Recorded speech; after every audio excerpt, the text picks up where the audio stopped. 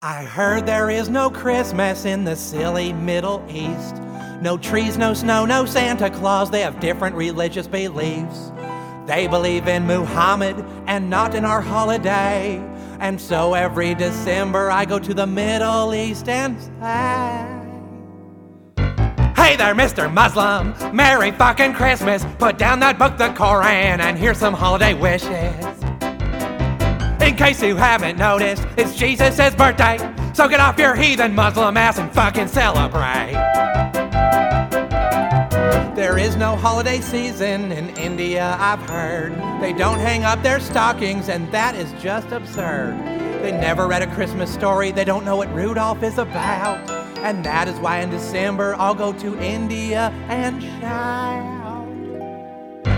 Hey there, Mr. Hinduist, Merry fucking Christmas. Drink eggnog and eat some beef and pass it to the missus. In case you haven't noticed, it's Jesus' birthday. So get off your heathen Hindu ass and fucking celebrate. Now I heard that in Japan, everyone just lives in sin. They pray to several gods and put needles in their skin. On December 25th, all they do is eat a cake. And that is why I go to Japan and walk around and say, hey there, Mr. Shintoist, Merry fucking Christmas. God is gonna kick your ass, you infidelic pagan scum. In case you haven't noticed, there's festive things to do. So let's all rejoice for Jesus. Merry fucking Christmas to you. On Christmas Day, I travel around the world and say, Taoist, Christmas, Buddhists, and all you atheists too. Merry fucking Christmas to you. Thank you, Mr. Head. Καλή σπέραν άρχοντες. Τι κάνετε? Τι κάνετε? Αυτό είναι το «Εσείς καλά είστε» λογικά. Και αυτό είναι το HateCast νούμερο 35, εορταστικό HateCast. Παραμονή Χριστουγέννων. Μας ακούτε. Και είμαστε εδώ κάποιοι για να σας μιλήσουμε, όχι για να σου πούμε τα κάλαντα. Τα κάλαντα μας τα είπαν μόλις το πρωί τα παιδιά που ήρθαν στις...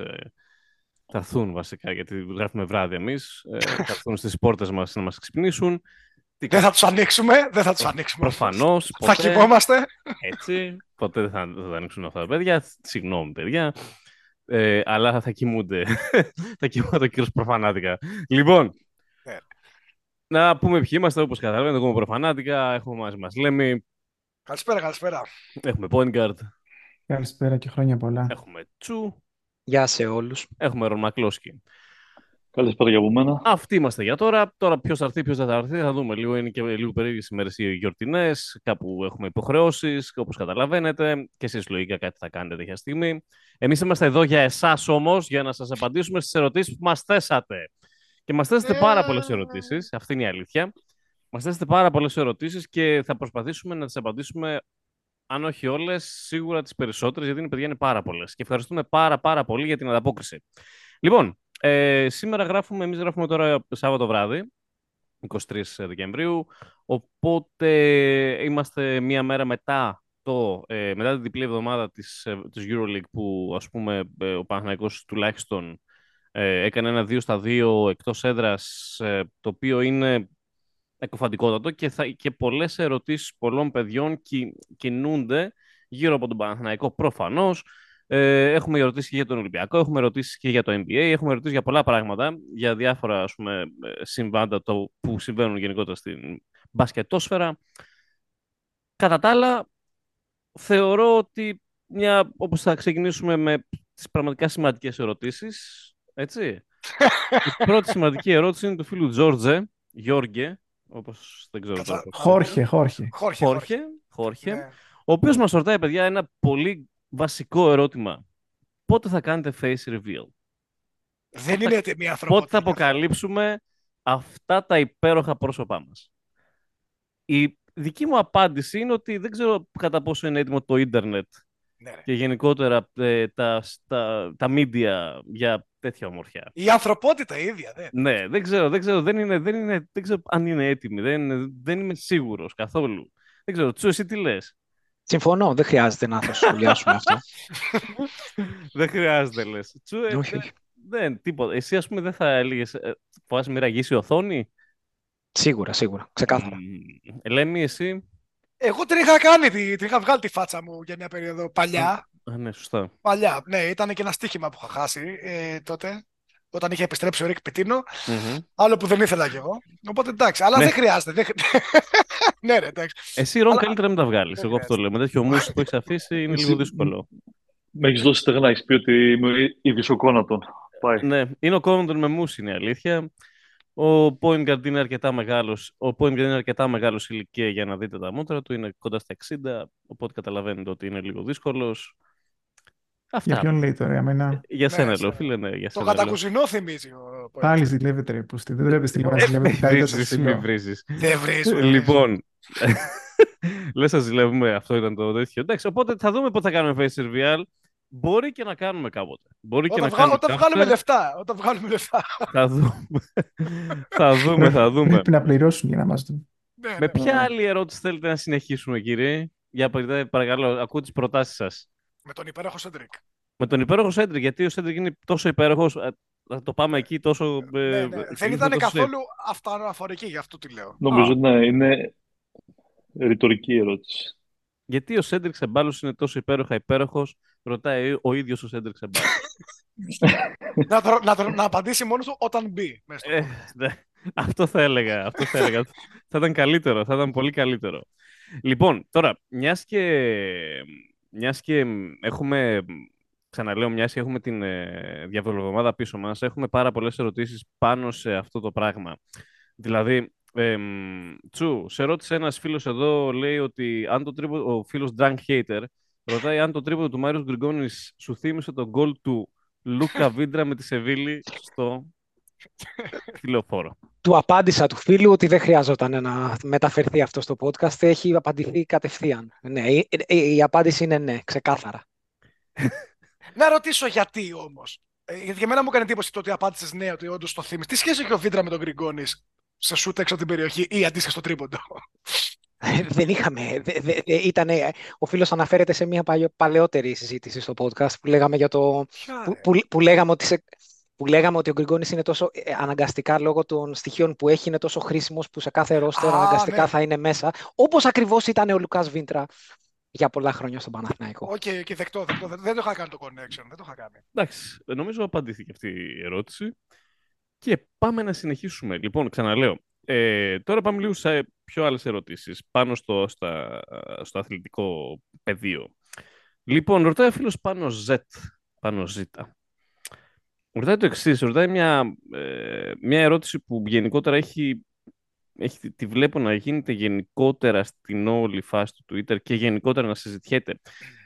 Ρωτάει τη γνώμη για το performance του Grant και το πόσο έξω μέσα για το τι ρόλο έχει στο φετινό ρόστερ του Παναθηναϊκού πιστεύετε ότι πέσατε.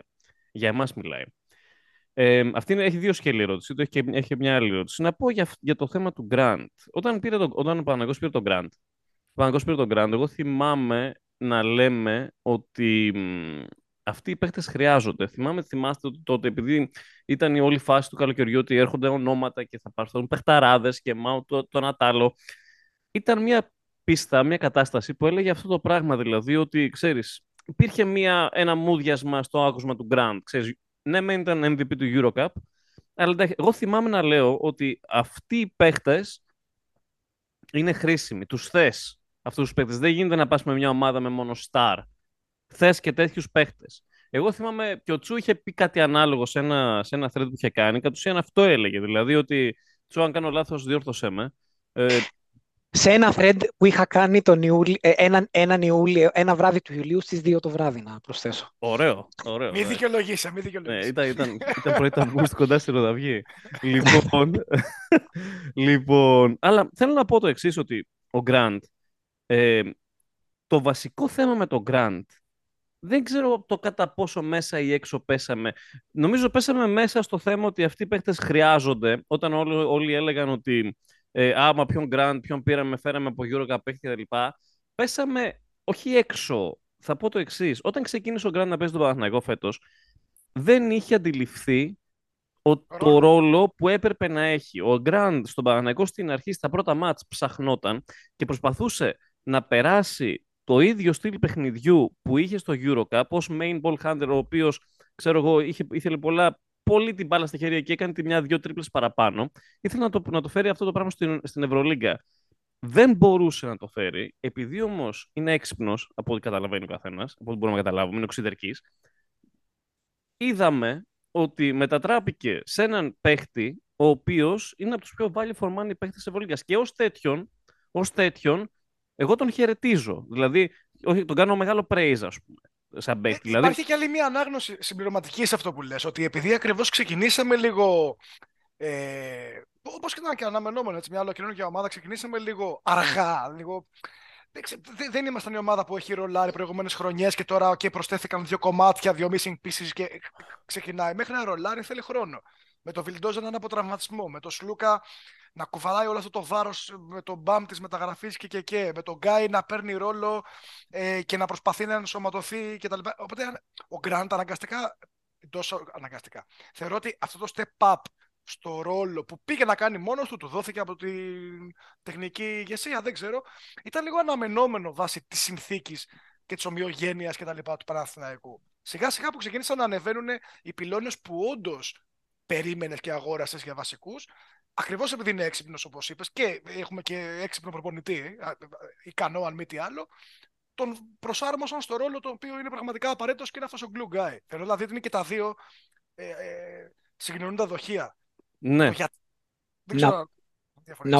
Να πω και εγώ στη συνέχεια του λέμε για τον Grant ότι στο thread που είχα γράψει το καλοκαίρι τον είχα αναφέρει, είχα κάνει τον παραλληλισμό ότι είναι ένα υπέροχο τίποτα και μάλιστα είχε πει ένας φίλος το απόλυτο τίποτα, αλλά δεν ήταν, αλλά ουσιαστικά το είχα χωρίσει σε 2 σκέλη, και η όλη ιστορία είναι ότι αυτό που έχει δείξει ο Grant είναι ότι έχει κάνει, έχει κάνει πολύ καλό adjust στην Ευρωλίγκα. Για να καταλάβουμε τι έχει κάνει, είναι ότι στα πρώτα 6 παιχνίδια, στα πρώτα 6 μάτς, χοντρικά μέχρι τον ερχομό του Grant, αν βρούμε το μέσο όρο του Grant στις προσπάθειες που παίρνει για 2 πόντους, έχει παίξει από τα 6 παιχνίδια στα 2, 3, 4, έχει πάρει 7 προσπάθειες. Έχει πάρει maximum 7 προσπάθειες. Στα 2 έχει πάρει 7, σε ένα έχει πάρει 6 και σε ένα έχει πάρει 5. Γενικά έπαιρνε προσπάθειες. Περισσότερες εννοώ για 2 πόντους. Από τη στιγμή που έρχεται ο Ναν και μετά, δεν έχει ξεπεράσει ποτέ τις 5 προσπάθειες και με maximum ουσιαστικά, μία φορά έχει πάρει 5 και αυτό ήταν απέναντι στην ΕΦΕΣ, με ό,τι αυτό συνεπάγεται για το αποτέλεσμα, και στις υπόλοιπες δεν έχει πάρει παραπάνω από 4 shoot. Αυτό σημαίνει ότι έχει κάνει ο ίδιος ο παίχτης ένα εξαιρετικό adjust και η ομάδα απέναντι στο ρόλο του. Για μένα δικαίως παίρνει την ανανέωση για το τριετές. Είναι ένας εξαιρετικός παίχτης, ο οποίος παίζει οικονομικά. Αυτό που είχα αναφέρει στο thread ήταν ότι η μεγαλύτερη μου ελπίδα ήταν να εξελιχθεί σε ένα ρεντεροειδές, είχα πει, γιατί ο Grant στο NBA δεν ήταν ο lockdown defender, δεν είχε αυτό το ρόλο ποτέ. Τον εξέλιξε, ήρθε στην Ευρώπη και το κάνει. Οπότε μέχρι στιγμής ο Grant εξελίσσεται υπέροχα. Χαίρομαι που υπάρχει αυτή τη στιγμή που έχει πάρει το ρόλο του και μακάρι να συνεχίσει να το κάνει τα επόμενα 3 χρόνια. Βασικά, νομίζω και αυτό που λες για πώς εξέλιξε το ρόλο του είναι πολύ βασικό. Και εδώ πρέπει να πούμε για το καλοκαίρι, ας πούμε, ότι υπήρχαν 2 ειδών αμφισβητήσεις. Υπήρχαν αυτοί που τρελαθήκαν, ας πούμε, γιατί δεν ήταν μεγάλο όνομα και περιμέναν ότι και οι 5 guard που θα είναι guard του 1,5 εκατομμύριο και πάνω. Το οποίο ήταν τρελό φυσικά, έτσι. Και φυσικά εμείς δεν ανήκαμε σε αυτούς. Αλλά υπήρχαν και αυτοί που λέγανε «ΟΚ, είναι μια κίνηση του προπονητή, κάτι θα ξέρει για να το κάνει, ας περιμένουμε να δούμε». Έτσι, αυτά είναι η βασική μας αντίδραση, νομίζω. Αλλά από εκεί και πέρα υπήρχαν συγκεκριμένα ερωτηματικά. Το γεγονός, για παράδειγμα, ότι ο Grant δεν ήταν ποτέ ο παίχτης, ας πούμε, που θα κλείδωνε αντιπάλους, δεν ήταν στόπερ αμυντικός. Οπότε, σε αυτό το ρόστερ που συστηνότανε, σε αυτή την περιφέρεια, φαινόταν ότι τον παίρνει για αυτό το ρόλο. Οπότε αυτό αυτόματα έθετε ένα ερωτηματικό. Θα τα καταφέρει, ας πούμε, εκεί, θα ανταποκριθεί. Προφανώς τα κατάφερε. Προφανώς ανταποκρίνεται. Είμαστε όλοι χαρούμενοι γι' αυτό. Είναι πολύ καλός και στις 2 πλευρές του παρκέ. Δηλαδή, μπροστά αυτό που είπατε, ας πούμε, σταδιακά αντιλήφθηκε το ρόλο του. Σταμάτησε το πολύ νταπαντούπα, τρίπλα πάρα πολύ και τέτοια πράγματα. Είναι πάρα πολύ καλός στο στατικό σουτ. που δεν ήταν επίσης στοιχείο του. Είναι Παίρνει πολύ λίγες μεγάλο asset, προσπάθειες, αυτό συμφωνώ. παίρνει λίγες προσπάθειες και σουτάρει πάνω από 40%. Είναι πολύ σημαντικό. Αν συνεχίσει... Έχει να κάνει και με το spacing της ομάδας αυτό, βέβαια. Ναι, Δηλαδή τα σίγουρα, shoot που αλλά παίρνει είναι εξαιρετικά shoot και υπό εξαιρετικές ναι. συνθήκες, το οποίο είναι αποτέλεσμα της παρουσίας και των Καλά, παρόλα υπολείπων. αυτά έχουμε δει και στο παρελθόν παίχτες στην Παναθηναϊκό να Καλά, σουτάρουν. Σίγουρα, δεν το συζητάμε. Μην πάμε Ναι, εκεί τώρα. ξεκάθαρα. Μα γι' αυτό είπαμε ότι δικαίως παίρνει την ανανέωση. Είναι ένας εξαιρετικός παίκτης αυτή τη στιγμή. Και έπαιρνε και τα mid-range του που ανέκαθεν τα είχε. Αυτό ήταν. Η mid-range από τα elbows ήταν νομίζω ο βασικός του τρόπος που σκόραρε και στο Σικάγο. Αλλά τώρα που ήρθε ο Ναν, τα παίρνει αυτό σε αυτά. Οπότε περιορίζεται ακόμα περισσότερο στο εκτελεστικό κομμάτι ο Grant. Οπότε νομίζω είναι value. Είναι value. blocks που κάνει είναι άλλο πράγμα. Έτσι. Έχει κάνει δύο, ας πούμε. Είναι υπέροχα. Λεμπρονικά, έπρεπε να το πω. Υποχωρητικά. Υποχωρητικά ακόμα καλύτερα. Σωστότατη παρατήρηση. Προφανώς. Το ότι υπήρχε αυτή η αμφισβήτηση το καλοκαίρι, αν ας πούμε είναι το κατάλληλο fit για να παίξει με το Σλούκα παράλληλα στο παρκέ, και φτάσαμε σε σημείο τώρα να συζητάμε για το αν είναι για πεντάδα all defense. Ναι. Νομίζω ότι είναι η μεγαλύτερη έκπληξη από το που περιμέναμε τον Grant. Δεν περίμενε κανένας νομίζω κάτι τέτοιο. Γιατί Το impact του αμυντικά είναι και φοβερός on-ball αμυντικός, έτσι. Δηλαδή τώρα μαρκάρει και καλά, ας πούμε. Κλειδώνει παίχτες. Αλλά είναι και on-ball τρομερά. Δηλαδή κλέβει μπάλες και τέτοια. Έχει οξυδέρκεια. Είναι σε όλα δηλαδή μέσα. Γελάω. Γελάω γιατί σε κάνω ακόμα ερωτήσεις, παιδιά. Δηλαδή, εντάξει. Ναι. Έλα, πάμε στην επόμενη. Ερωτήσεις. Το αναλύσαμε καλά. Λοιπόν, τώρα και είχε ένα δεύτερο σκέλος, δεν είχε. Παράλληλα με τον Grant. Ναι, το δεύτερο σκέλος θα το πούμε πιο, πούμε πιο μετά γιατί θα το έχει. Λοιπόν, παράλληλα με τον Grant, νομίζω ότι έχει άμεση συνάφεια η φάση του με το θέμα του Βιλντόζα. Και μία ερώτηση που κάνει ο φίλος Μπάσκετ Φέλλας εδώ.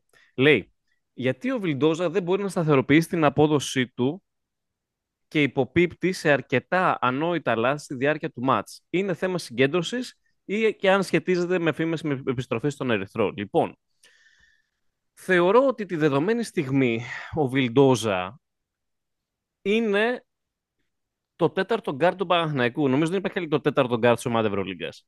Ένα αυτό. Ξεκινάμε από εκεί. Αλλά ο Βιλντόζα δικαίως δεν παίζει σε πιο ψηλά στο rotation τη δεδομένη στιγμή. Γιατί πολύ απλά ο Παναθηναϊκός έχει τη χαρά, την τύχη αυτή τη στιγμή να έχει 3 καλύτερους. Και δεν είναι θέμα ότι δεν μπορεί να σταθεροποιήσει την απόδοση του ο Αργεντίνος. Είναι ένας παίκτης ο οποίος είναι παίκτης ο οποίος είναι πιο αλέγκρος. Έτσι. Είναι σαφές ότι θα μπει και θα κάνει και λάθη. Αλλά ο Grant, π.χ., είναι καλύτερος από τον Βιλντόζα και μπορεί να προσφέρει τη δεδομένη στιγμή περισσότερα πράγματα, γιατί τα πράγματα που προσφέρει ο Βιλντόζα τα προσφέρει και ο Σλούκας και ο Ναν. Ειδικά από τη στιγμή που ήρθε ο Ναν κατ' ουσίαν πήρε τη θέση του Βιλντόζα στο ρόλο του Βιλντόζα. Κάνει πράγματα που θα θέλαμε να δούμε από τον Βιλντόζα, αλλά δεν τα είδαμε από τον Βιλντόζα. Και επειδή προφανώς υπάρχει ανάγκη για νίκη, ο Ναν ήρθε και βλέπουμε τι κάνει ο Ναν. Τώρα, δεν είμαι πολύ σίγουρος ότι σχετίζεται με φήμες επιστροφής. Δεν το πολύ πιστεύω αυτό το πράγμα. Ο Βιλντόζα έχει κλειστό συμβόλαιο στον Παναθηναϊκό, είναι asset για τον Παναθηναϊκό.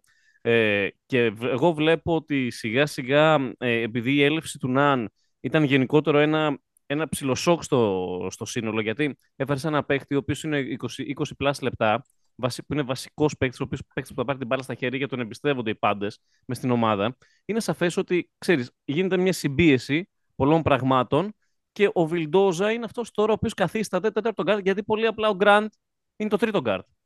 Το βασικό στοιχείο που φέρνει ο Ναν που λες έναντι του Βιλντόζα είναι ότι ο Ναν είναι πιο επιθετικός προς το καλάθι και είναι πιο αποτελεσματικός απέναντι, και γενικότερα δεν φοβάται τόσο πολύ το να μπει πιο μέσα, έστω και παίρνοντας φλότερ.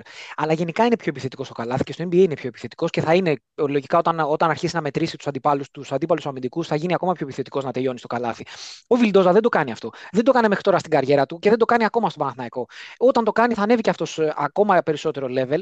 Προς το παρόν ο Βιλντόζα λόγω κατασκευής, λόγω σωματότυπου, λόγω της τάσης του σαν παίχτης προτιμάει να παραμένει, απειλεί από το τρίποντο σαφώς, αλλά δεν απειλεί τόσο πολύ από μέσα. Αυτό κάνει τον Ναν εκτός των υπολείπων, εντάξει, προφανώς έχει άλλο πρώτο βήμα. Είναι συνολικά καλύτερος παίκτης ο Ναν, καλύτερος και στην άμυνα. Οπότε συνολικά είναι πιο χρήσιμος παίκτης. Αλλά το βασικό του στοιχείο που πρέπει να βελτιώσει ο Βιλντόζα για να πάρει περισσότερα λεπτά απέναντι στον Ναν είναι το να γίνει πιο επιθετικός προς το καλάθι και να προσπαθεί να τελειώνει και με περισσότερους τρόπους. Ναι, και ξέρεις τι, εγώ βλέπω ότι, εντάξει, προφανώς ο Ναν έχει άλλη εμπιστοσύνη. Γενικότερα και από τον Αταμάν και από τους παίκτες του. Δηλαδή, Ναι, εντάξει, μωρέ, okay, και δικαίως. εντάξει, Είναι και άλλος δικαίως, παίκτης τώρα. Τι συζητάμε. Ναι. Την εμπνέει, ρε παιδιά. Ναι, εντάξει. Ναι, νομίζω έτσι απαντάμε και στην ερώτηση του φίλου Σάντορ 13 που λέει για τον Βιλντόζα, που λέει τι λάθος κάνει ο Βιλντόζα στο performance του, ας πούμε, και ο Αταμάν, ας πούμε, επίσης, σαν τακτικά πώς βαθμολογούμε τον Αταμάν μέχρι τώρα. Να προσθέσω λίγο κάτι σε αυτό. Σε αυτό που είπατε. Για τον Βιλντόζα, ναι, πες μου. Ναι. Έχω στο μυαλό μου πολύ καιρό και το είχα πει σε ένα space, όχι δικό μας space, ψιλοξόμπερκο που κάναμε ένα βράδυ. Μ' αρέσουν τα εξώμπερκα space σου. Ναι, εντάξει, why not. Πες μου, πλάκα. Ξέρεις τι μου θυμίζει, το είχα πει. Μου θυμίζει η φάση με τον Βιλντόζα και το τι περιμένει ο Παναθηναϊκός. Αυτός ο Παναθηναϊκός από τον Βιλντόζα, στο δικό μου μυαλό, χωρίς να λέω ότι είναι η ίδια θέση, δεν είναι, μου θυμίζει πάρα πολύ την συνθήκη με τον Χατζιβρέτα και τον Ομπράντοβιτς. Που στον Ηρακλή ήταν πρώτο σκόρερ, στη Τσεσεκά είναι σκόρερ και έρχεται εδώ πέρα και γίνεται 3&D. Γιατί μπαίνει σε άλλα καλούπια, δεν συγκρίνει ο Ομπράντοβιτς με τα Μάν. Λέμε, λίγο με μπερδεύεις με τον παραλληλισμό. Δηλαδή, ο Βιλντόζα τι μπορεί να γίνει εδώ σε σχέση με αυτό που δεν ήταν. Το ότι πρέπει να κατανοήσει ότι, και να πείσει τον εαυτό του ότι για να βρει ρυθμό πρέπει να βρει το ρυθμό πιο γρήγορα από λιγότερες προσπάθειες, χωρίς να τρέχει και να παίρνει ο ίδιος τον όγκο των επιθέσεων π.χ. που θα έπαιρνε στον Ερυθρό Αστέρα πριν πάει ο Καμπάτσο, ένα παράδειγμα, ή στην Πασκόνια, έτσι, πριν φύγει για Αμερική. Πρέπει να γίνει πιο οικονομικός. Πρέπει αυτό να τον κάνει λίγο, να πήξει λίγο το κεφάλι του, να γίνει πιο οικονομικός στις προσπάθειές του. Και να μάθει να είναι πιο efficient μέσα από λιγότερο όγκο επιθέσεων. Εγώ θεωρώ ότι υπάρχουν μάτς που ταιριάζουν. Πούμε μια παρένθεση εδώ, παρότι ακούω αυτό που λες, Λέμι, ότι εντάξει, ο Χατζιβρέτας είναι δίμετρο γκάρντ. Δηλαδή η Ελλάδα και γενικότερα ο Παναθηναϊκός εκείνη την εποχή είχε τεράστια τύχη και ο Μπράντοβιτς είχε κάνει. Εντάξει, τώρα δεν θέλω να πούμε για τον Μπράντοβιτς. Ήταν δίμετρο γκάρντ. Ο Βιλντόζα δεν είναι. Δηλαδή και σωματικά δεν είναι πλάγιος. Σύνο ότι εγώ τον έχω πλάγιο στο μυαλό μου τον Χατζιβρέτα. Ναι. Πλάγιος. Ο άλλος είναι on-ball guard. Εντάξει, ναι. Τους διαχωρίζω σε αυτό. Απλά το παρομοιάζω ως προς την. Πώς να το πω. Αυτό. Τον όγκο των επιθέσεων και το mentality που πρέπει να έχει. Κατάλαβα. Απλά ξέρεις τι. Εγώ πιστεύω ότι υπάρχουν μάτς με στο Βιλντόζα που ταιριάζουν και μάτς που δεν ταιριάζουν. Ή αντίπαλοι. Με τη Ρεάλ έπαιξε πολύ ο Βιλντόζα. Με τους παλάτους guard. Και είδα ότι ο Αταμάν δεν τον έβαλε. Κανονικά έπαιξε 32 λεπτά, ας πούμε. Είναι άλλα μάτς. Και με τη Μονακό έπαιξε αρκετά και καλά. Και με τη Μονακό έπαιξε αρκετά και καλά. Δηλαδή, ο Παναθηναϊκός στο μάτς, με τη Μονακό. Ναι, βέβαια. Στο μάτς. Βέβαια. Θέλω να πω ότι ο Παναθηναϊκός, παιδιά, αυτή τη στιγμή έχει τεράστια τύχη να έχει 4 καλά γκάρτ. Οι 4 γκάρτ που γίνει το βασικό rotation είναι και οι 4 καλοί. Δηλαδή, δεν λέμε ότι θα μπει κάποιος και θα πέσει ποιότητα. Έλα, ναι, γελάει ο κόσμος. Είναι η φάση. δηλαδή, πλέον η φάση αρχίζει και γίνεται λίγο. Ναι, ρε φίλε. Δηλαδή, σκεφτόμουν χθες αυτό όταν το βλέπουμε με την Αρμάνι. Δηλαδή, ρε φίλε, μπαίνει ο Βιλντόζα, κάνει το κλέψιμό του, βλέπεις effort στην άμυνα. Θέλω να πω, αδιανόητο κλέψιμο, μεταξύ, έτσι. Δηλαδή, αδιανόητο κλέψιμο που έκανε. Ναι, τρομερό. Δηλαδή, όλη η Αργεντίνη και η Αλιτία, έτσι. Πήγε, δηλαδή, τελείως. Ναι. Και νομίζω ότι κάπου εδώ απαντάμε στη στιγμή που λέει ο Αταμάν, λέει πώς τον βαθμολογείται τακτικά. Προσωπικά, τον Αταμάν, εγώ τον βαθμολογώ καλά τακτικά. Η πιο καλή του τακτική προσέγγιση νομίζω ότι ήταν και για μένα ένα turning point τη σεζόν ήταν στο μάτς στο ΣΕΦ. Στο πρωτάθλημα. Ναι, στο πρωτάθλημα. Γιατί κακά τα ψέματα, κύριοι, θεωρώ ότι αυτό το μάτς ήταν το πρώτο μάτς το οποίο μπορείς να πεις ως turning point τη σεζόν. Γιατί θυμόμαστε πώς πήγαινε η σεζόν μέχρι τότε. Με 2 ήττες από τον Ολυμπιακό, μια μεγάλη διαφορά, μια στην παράταση. Ψιλοαμφισβήτηση, ξέρεις λίγο τι γίνεται. Είμαστε Ελλάδα, δεν έχουμε και πολύ υπομονή. Και η νίκη μέσα στο ΣΕΦ με τις προσαρμογές που έκανε ο ίδιος Αταμάν, που έκανε ο Ματ στον Μπαρτζόκα, που ο Μπαρτζόκας είναι elite προπονητής και αυτός. Εκεί νομίζω ότι κέρδισε πολύ χρόνο ο coach και τακτικά. Προφανώς έχουν γίνει και λάθη. Π.χ. με την ΕΦΕΣ έγιναν λάθη. Νομίζω η ΕΦΕΣ είναι το μεγαλύτερο παράδειγμα που έγιναν όλα λάθος. Δηλαδή από την προετοιμασία ενός αγώνα μέχρι το πώς παίχτηκαν μέσα από τις αλλαγές κτλ.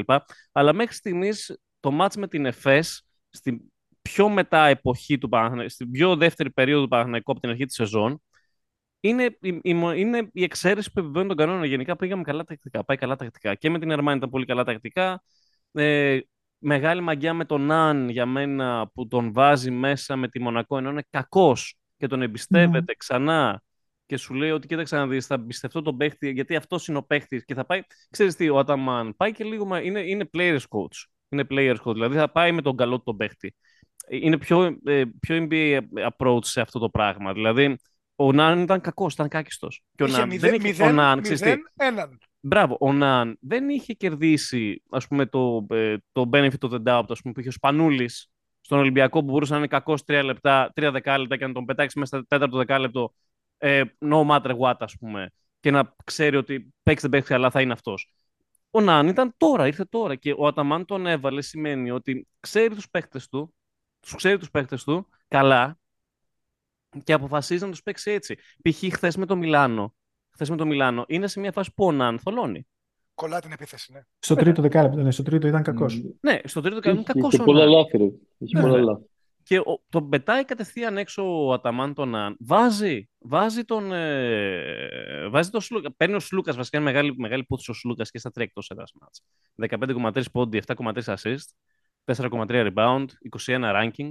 Στα 3 μάτς, στα 3 εκτός έδρας μάτς. Εντάξει, έλεγχος του ρυθμού παντού, ηρεμία της ομάδας, τα πάντα. Κρίσιμα σουτ, κρίσιμες Και αποφάσεις. πολύ μεγάλη υπόθεση για μένα, πάρα πολύ μεγάλη υπόθεση, ότι ο Σλούκας ήρθε στον Παναθηναϊκό. Γνωρίζουμε όλοι ας πούμε, το παρασκήνιο και τα λοιπά. Ότι στον Ολυμπιακό υπήρχε ένα θέμα με τον Μπαρτσόκα, γιατί ξέρω εγώ, ηγέτης με 20 λεπτά κτλ. Ήρθε στον Παναθηναϊκό με το που ήρθε ο Ναν, είχε πλήρη αντίληψη του παιχνιδιού ο Σλούκας και καταλαβαίνει ότι ο Ναν is the guy.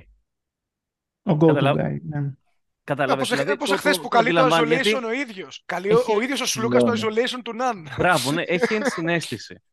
Είναι πολύ μεγάλη υπόθεση. Δεν είναι βλάκας. Δηλαδή, θέλω να σου πω, δεν είναι ο κλασικός κάγκουρας, ο οποίος θα πει όχι, δεν θέλω.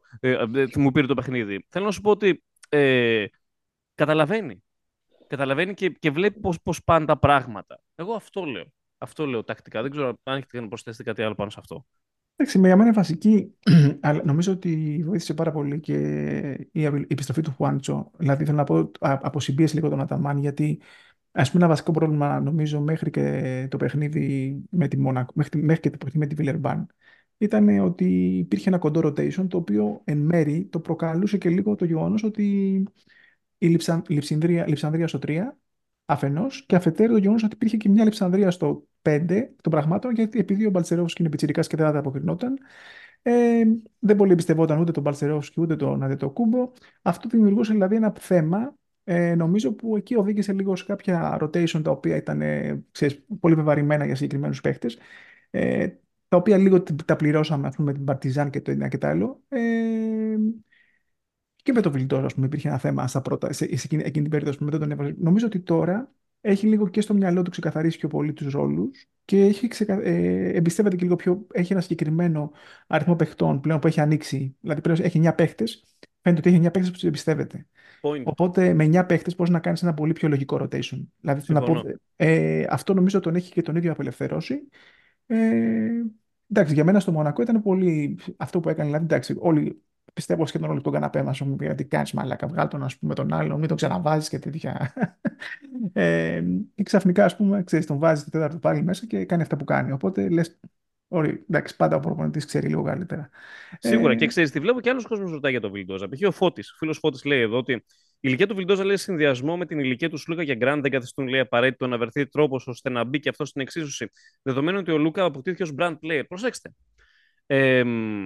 Νομίζω ότι δεν υπάρχει λόγος να λέμε αποκτήθηκε ως brand play, αποκτήθηκε ξέρεις ως τέτοιο. Και ο Χουάντσο, ας πούμε, παίρνει 2 μοίρια, αλλά σε αυτό το Παναθηναϊκό καλείται να κάνει συγκεκριμένα πράγματα. Το ότι παίρνει 2 μοίρια, ας πούμε, δεν σημαίνει ότι θα έρθει να βάλει 25 πόντους. Όπως και σε παλιούς Παναθηναϊκούς αντίστοιχων budget και ακόμα μεγαλύτερων, είχαμε και ακόμα μεγαλύτερα ονόματα με ακόμα μικρότερο ρόλο. Αλλά αυτό δεν είχε καμία σημασία στο πώς θα καταλήξει η σεζόν. Βασικά αυτό είναι συνταγή επιτυχίας. Δεν είναι το ανάποδο δηλαδή. Το να προσαρμοστεί ο κάθε παίχτης απέναντι στις απαιτήσεις της ομάδας και του ρόλου του δεν είναι πολύ βασικό στοιχείο. Να θέλει ο κάθε παίκτης ανεξαρτήτως της απόδοσής του ή ανεξαρτήτως τι μπορεί να φέρουν οι συμπαίκτες του να παίζει 25 ή 30 λεπτά, νομίζω είναι το ανάποδο. Δηλαδή, αυτό θα ήταν η συνταγή Ας πούμε, αποτυχίας. ο Χουάντσο, για παράδειγμα, είναι ένα καλό παράδειγμα. Έτσι. Ο Παναθηναϊκός αυτή τη στιγμή έχει δύο γκάρντ, ας πούμε, που παίρνουν πάνω από 2 εκατομμύρια, τον Ναν και τον Λουσλούκα. Έτσι. Έχει άλλο ένα γκάρντ το οποίο παίρνει πάνω από 1,5. Έχει το Λεσό που παίρνει πάνω από 1,5. Θα ήθελα να πω έχει πολλούς ακριβοπληρωμένους παίχτες. Δεν γίνεται όλοι αυτοί να βάζουν από 20 πόντους. Θα τελειώναμε τα μάτια στο 150. Θα παίζαμε τους Nuggets τελικούς. Δηλαδή, θέλω να πω, ο Χουάντσο πρέπει να καταλάβει ο κόσμος ότι δεν πρόκειται να βάζει 20 πόντους. Δεν θα υπάρξει μάτς, μάλλον θα βάλει 20 πόντους. Θα βάλει ένα Μπορεί σε ένα μάτς να βάλει 15-16. Δεν έχει σημασία όμως αυτό. Αλλού θέλω να καταλήξω. Καταρχάς, είναι τέτοια η φύση της επίθεσης του Παναθηναϊκού που τα τεσσάρια, δηλαδή και ο Μίτογλου, άμα δείτε τώρα, έχει πέσει η παραγωγικότητά του. Εκ των πραγμάτων, όσο ανεβαίνουν τα γκάρτ, που είναι και το βασικό ζητούμενο, έτσι. Δηλαδή, όσο ανεβαίνουν τα γκάρτ, όσο ανεβαίνει, ας πούμε, ο ρόλος του Ναν και αυτά, εκ των πραγμάτων θα πέφτει η παραγωγικότητα των πλάγιων, ειδικά των τεσσαριών. Δηλαδή, στη spread pick and roll επίθεση του Αταμάν, τα τεσσάρια έχουν ένα συγκεκριμένο ρόλο. Πρέπει να ανοίξει το γήπεδο. Δηλαδή, αυτό που θες από τα τεσσάρια σου βασικά είναι να βάλουν τα 2-3 σουτ που θα πάρουν 4 το καθένα, ας πούμε, μέσα στο παιχνίδι. Εντάξει, και τα cuts, τα baseline cuts του Μητογλου είναι εξαιρετικά. Βοηθάνε σε όλο το spacing. Δεν το συζητώ. Δεν είπα εγώ ότι πρέπει να κάνει μόνο αυτά. Όχι, ναι. Αλλά θέλω να πω, έχει, ας πούμε, είναι τελείως διαφορετικός ο ρόλος στο σύστημα του Αταμάν του 4 από ότι είναι στο σύστημα του Μπαρτζόκα, για παράδειγμα. Έτσι, δεν είναι τυχαίο ότι πέρσι έχει το Βεζέν που βάζει 20 πόντους κάθε μάτς, φέτος έχει τον Πίτερς βάζει 15 πόντους κάθε μάτς. Γιατί παίρνει πολλά σουτ. Τα τεσσάρια του Παναθηναϊκού δεν παίρνουν τόσα σουτ. Δεν βγαίνει το σύστημα τόσο. Δηλαδή, όχι, τα τεσσάρια ισχύει. Η πρώτη επιλογή είναι να πάει μπάλα στο ψηλό, και αν δεν πάει μπάλα στο ψηλό, ή θα τελειώσει ο κοντός ή θα γυρίσει στο Άιζο και θα το πάρει πάλι, ας πούμε, ο Ναν. Επιτίθεται κυρίως σε close out, σε spot shoot. Και τα close out, δηλαδή μέσα έξω παιχνίδια έχει λιγότερο, ας πούμε. Είναι η τρίτη επιλογή συνήθως. Θέλω να πω ότι ο κόσμος πρέπει να καταλάβει λοιπόν ότι ο Χουάντσο έχει έρθει και αυτό που περιμένουμε, καταρχάς αυτό που κάνει χθες και στη Μονακό. Χθες ο Χουάντσο είναι από τους καλύτερους παίχτες. Έχει συν 16 όσο παίζει μέσα. Τρομερός. Παίζει άμυνα, κατεβάζει rebound, βάζει μπροστά. Ένα λέει απέχασε λίγο χάσο. Αυτό που κάνει δηλαδή ο ρόλος του για μένα, αυτός είναι πρέπει. Δηλαδή εκεί θα πρέπει να εστιάζει ο κόσμος. Όχι το πόσο. Για να έχουμε μια εικόνα. Να βάλει και τα σουτ. Είναι βασικό και μακάρι να φτάσει σε ένα επίπεδο να έχει 8-10 πόντους μεσόωρο, ας πούμε. Εκεί θα είναι το καλό για μένα. Αλλά από τη στιγμή που κατεβάζει τα rebound και από τη στιγμή που σκεπάζει πραγματικά το καλάθι, δηλαδή λειτουργεί σαν extra rim protector. Για να έχουμε μια εικόνα αυτού που λέμε, είναι ότι στο Παναθηναϊκός που είχε πάρει το ευρωπαϊκό απέναντι στο Βερολίνο, έπαιζε στην ίδια θέση ο Πέκοβιτς με τον Μπατίστ. Και ο Πέκοβιτς με τον Μπατίστ έπαιζαν. Ο Μπατίστ είχε παίξει στον τελικό μάλιστα. Είχε παίξει 25 λεπτά και ο Πέκοβιτς είχε παίξει 15 λεπτά. Και ο καθένας από αυτούς δεν είχε βάλει κανείς πολλούς πόντους. Είχε βάλει 6 πόντους ο ένας και 6 πόντους ο άλλος. Και ο Παναθηναϊκός πήρε ευρωπαϊκό απέναντι σε μία από τις καλύτερες ομάδες όλων των εποχών, απέναντι σε ένα Final Four από τα πιο απαιτητικά όλων των εποχών. Δηλαδή αυτό που συμβαίνει είναι ότι όταν έχεις καλό ρόστερ, προκειμένου να πετύχεις ο τελικός χρόνος του κάθε παίχτη, όπως και ο τελικός σκορ που θα σου δώσει, είναι τελείως ανούσιο απέναντι στο τι κάνει η ομάδα. Οπότε είναι ακριβώς αυτό που λέμε περί του Χουάντσο τώρα και γενικά για όλους τους παίχτες που έχουμε αυτή τη στιγμή. Ωραία. Και ο Παναθηναϊκός θα πούμε και φέτος. Συγγνώμη, Ρον. Απλώς να πω ότι ο Παναθηναϊκός όντως για μένα είναι και τυχερός, γιατί έχει πάρει παίχτες με τόσο πολλά λεφτά, τόσους πολλούς. Και αποδεικνύονται όλοι και πολύ καλοί χαρακτήρες με την έννοια ότι δέχονται, ας πούμε, να γίνουν και παίχτες ρόλων. Ας πούμε, δηλαδή, βλέπεις τον Χουάντσο, ας πούμε, είναι πολύ άνετος αυτό που κάνει. Δεν τον βλέπεις να γκρινιάζει, ας πούμε, να βγάζει.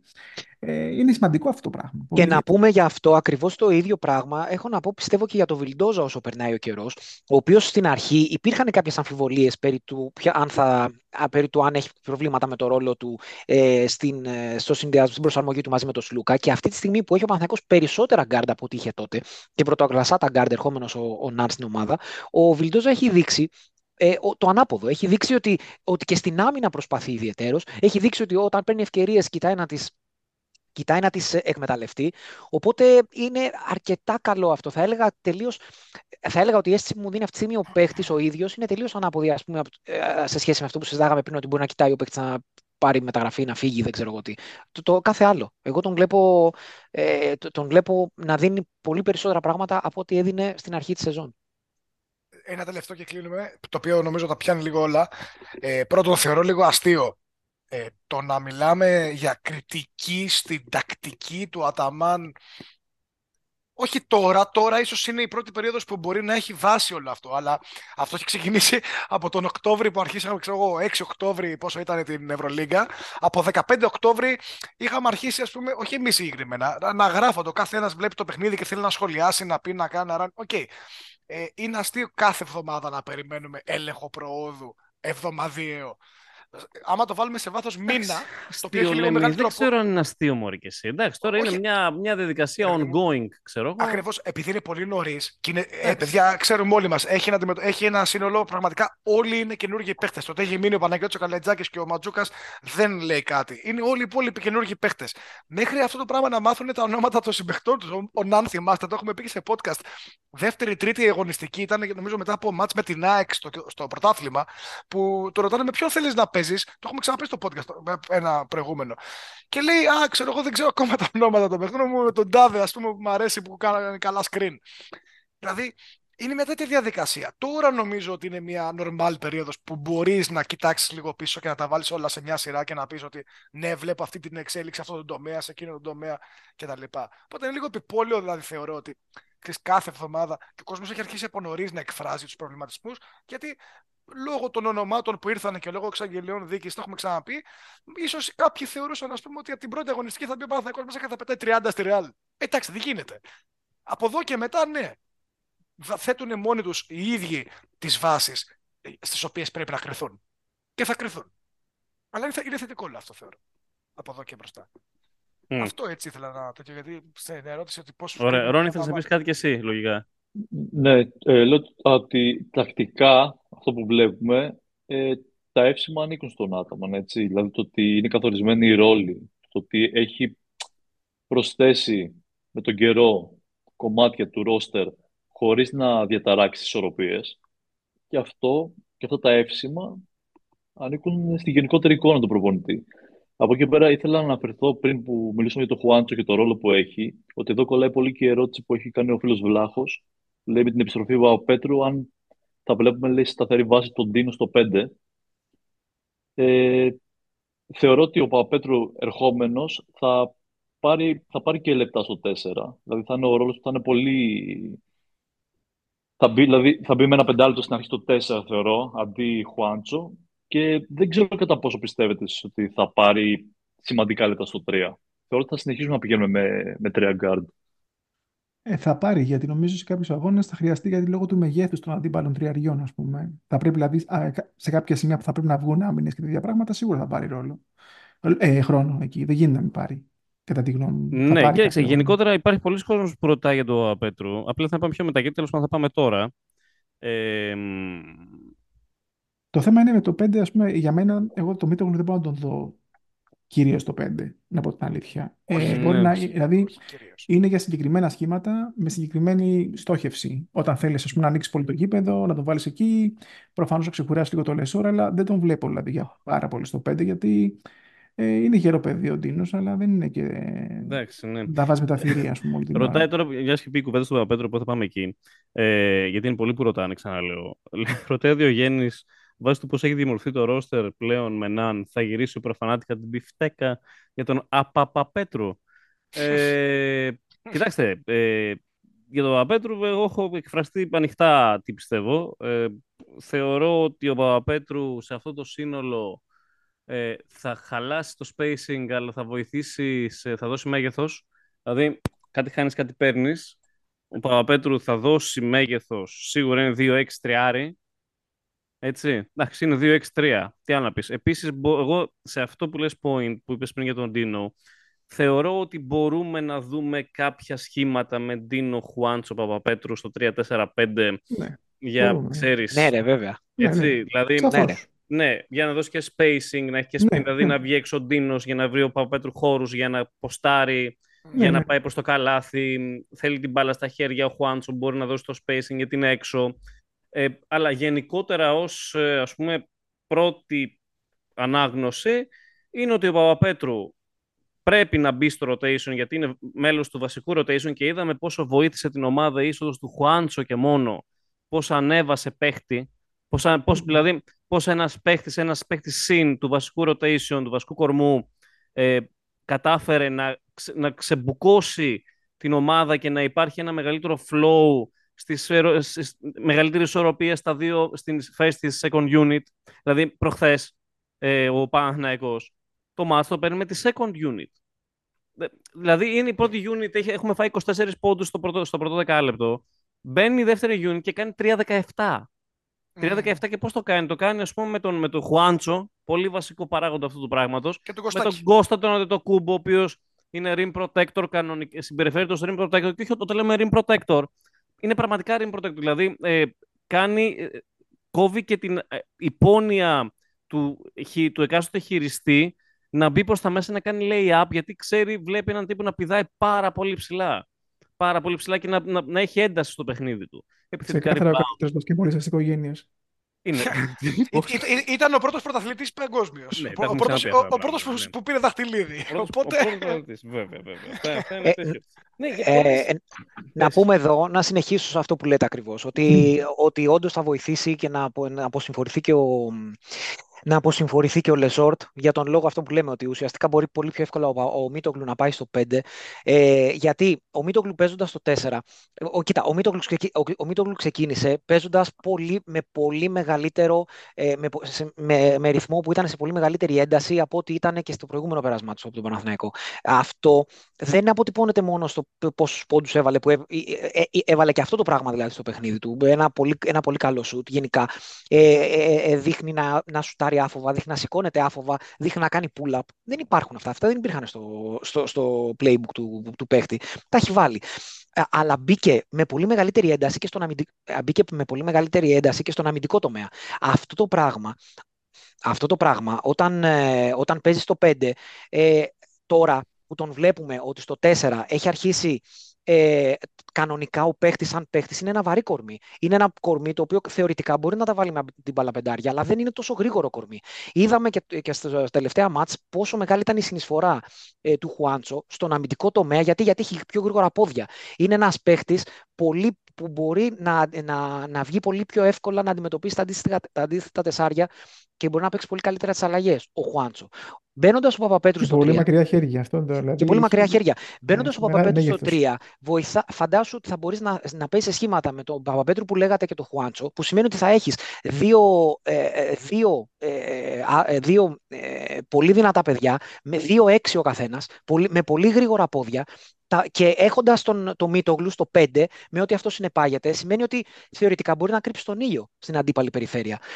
Είναι πολύ βασικό αν γυρίσει, δεν ξέρουμε και σε τι κατάσταση θα γυρίσει, δεν ξέρω αν θα συνεχίσει να έχει τα γρήγορα πόδια που είχε, αλλά αν γυρίσει σε καλή κατάσταση. Μηνίσκο δεν έκανε. Κοίταξε να δεις. Δεν ξέρεις ποτέ με αυτές τις περιπτώσεις. Δηλαδή δεν τον περιμένω στην αρχή, αλλά τέλος πάντων, ας πούμε ένα μήνα αφού γυρίσει, θα μπορεί να βοηθήσει να αποσυμφορηθεί και ο Λεσόρτ, να μην έχει την ανάγκη δηλαδή να παίζει συνέχεια με Μίτογλου Χουάντσο στο 4 και αναγκαστικά 35 λεπτά ακατέβατα ο Γκριγκόνη στο 3 και ο Λεσόρτ ακατέβατα 35 λεπτά στο 5.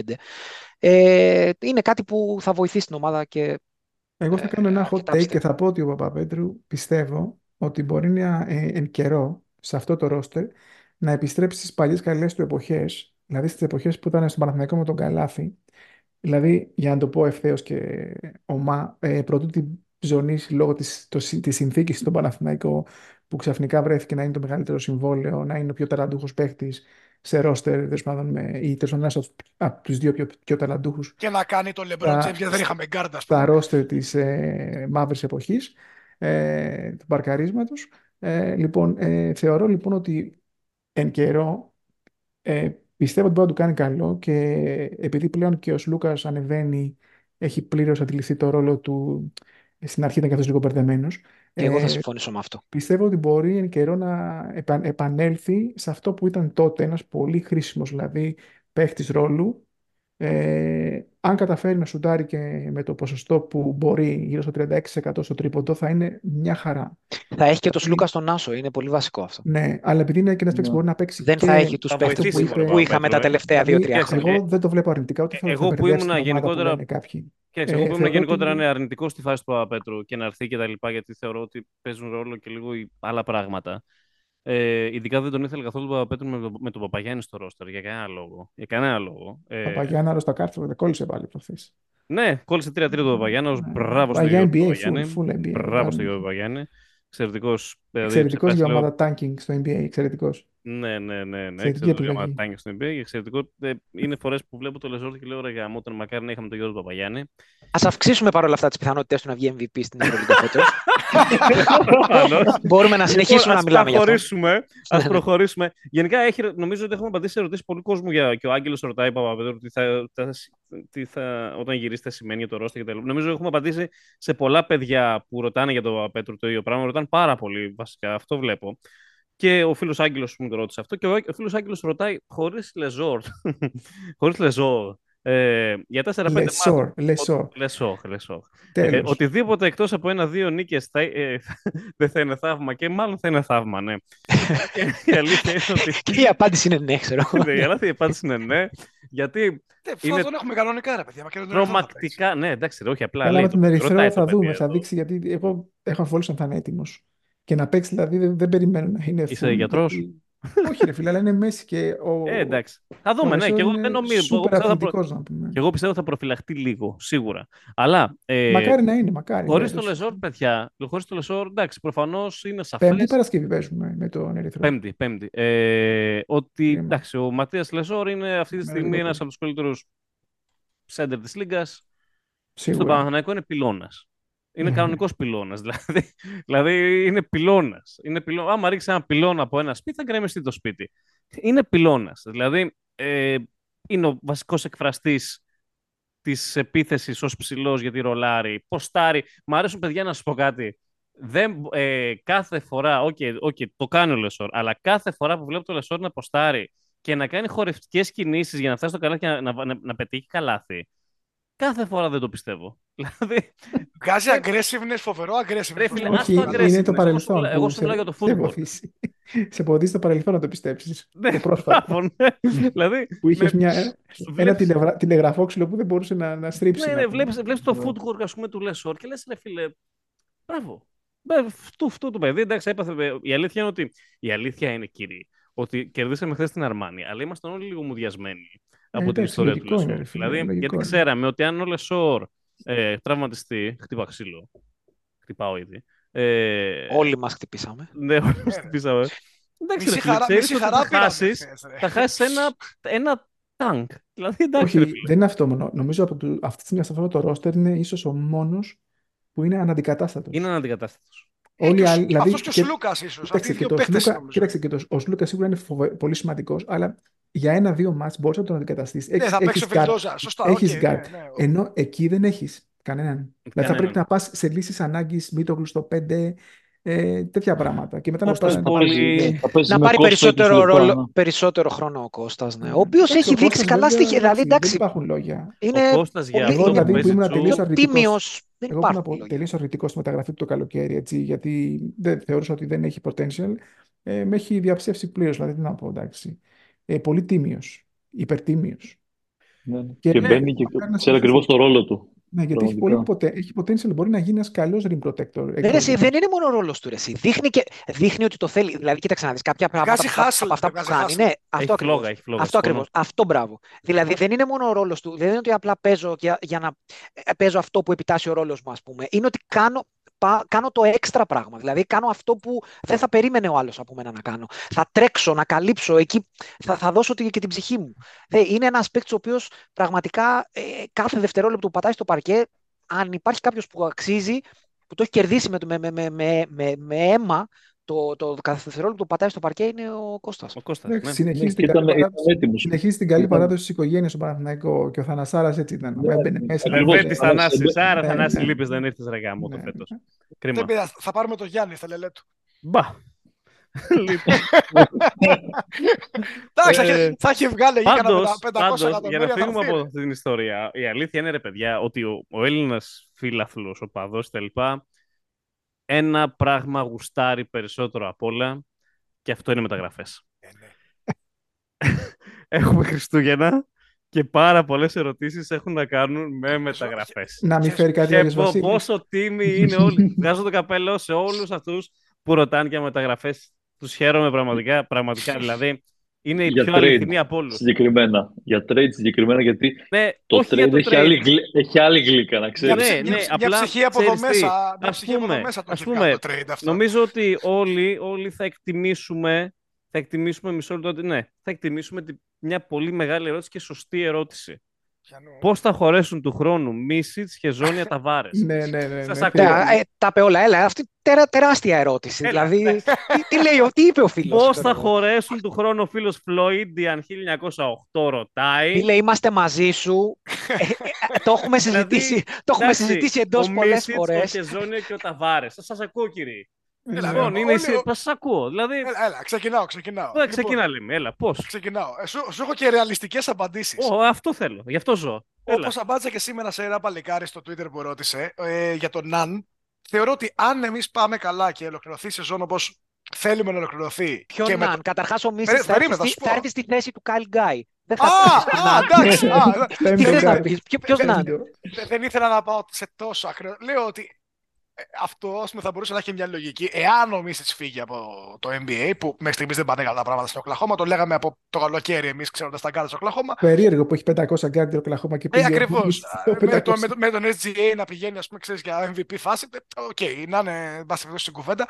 Λοιπόν, αν φύγει ο Ναν και γυρίσει στο NBA, το οποίο είναι μια λογικοφανής εξέλιξη των πραγμάτων, αν το παιδί συνεχίσει να είναι έτσι και εμείς πετύχουμε τους στόχους μας, δεν θεωρώ ότι θα μείνει. Εκτός αν αλλάξει κάτι δραματικά που μακάρι. Αλλά είναι νωρίς. Ο Μίσης πες ότι έρχεται ένας go-to guy και τα λοιπά σε αυτή τη θέση. Ο Χεζόνια είναι ένα forward το οποίο, εγώ δεν από 3-4, είναι ένα forward το οποίο το χρειαζόμαστε. Όλοι οι καλοί χωράνε. Δεύτερο forward δεν έχουμε, ας πάμε Πέτρο στο 3. Ας πάει εκείνος λίγο πιο πίσω. Ο Μάριο Μπαστέλη τον θέλουμε.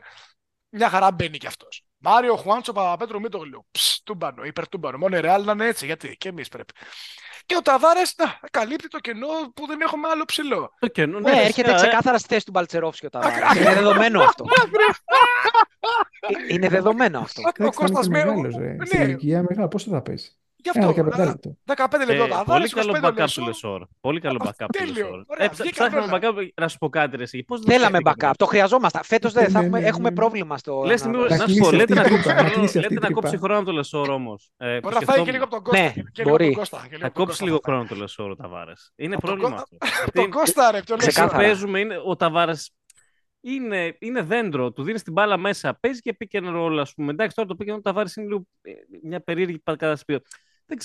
Δεν ξέρω. Εντάξει, θα τον ήθελα τον Ταβάρες. Νομίζω μαζί με τον Λεσόρ θα έκαναν καλό δίδυμο.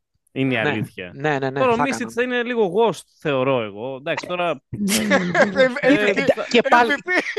Και πάλι, κοίταξε να δεις και πάλι όμως. Έχεις ήδη μπροστά του. Αν πάει ο Ολυμπιακός είναι σίγουρα ghost, να ξέρετε. Δεν σε νοιάζει ρε φίλε. Θα έχεις μπροστά του Σλούκα, Ναν, Βιλντόζα, Γκραντ. Εντάξει.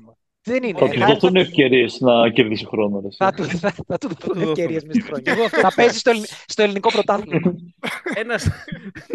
Ένας άλλος φίλος, ο τρελός επιστήμον τώρα, ρωτάει έτσι πιο ρεαλιστικό. Όχι, εντάξει, οι άλλοι ήταν, νομίζω ο Φλόιντ είναι τον πιο ρεαλιστής. Γιατί δεν ήταν οι άλλοι ρεαλιστικοί? Όχι, αυτό λέω, ο Φλόιντ είναι τον πιο ρεαλιστής από όλους. Τώρα πάμε σε πιο ανεδαφικά σενάρια. Ντόρσεϊ, Γκριγκόνης ή μπορούν υπό προθέσεις να χωρέσουν και οι δύο? Ντόρσεϊ Γκριγκόνης. Ακόμα μια έτσι, ρεαλιστική ερώτηση. Νομίζω ότι... Αναλόγως με Μίσιτς ποιος κολλάει καλύτερα. Ναι, δεν ξέρω. Με Μίσιτς Χεζόνια. Εμένα με ανησυχεί που έχουμε ξεχάσει τη λέω στο Μίχαλιουκ. Ναι, όχι, ρωτάνε και για τον Μίχαλιουκ. Έχουμε ρωτήσει και τον Μίχαλιουκ, βέβαια. Θα φτάσουμε. Αλλά ο Μίχαλιουκ αν έρθει έρχεται για κύπελο μόνο. Σούπερ Καπ το Σεπτέμβρη. Ναι.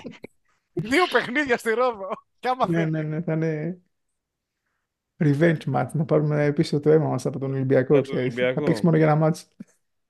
Ρωτάει ο φίλος ο Mr. 3D.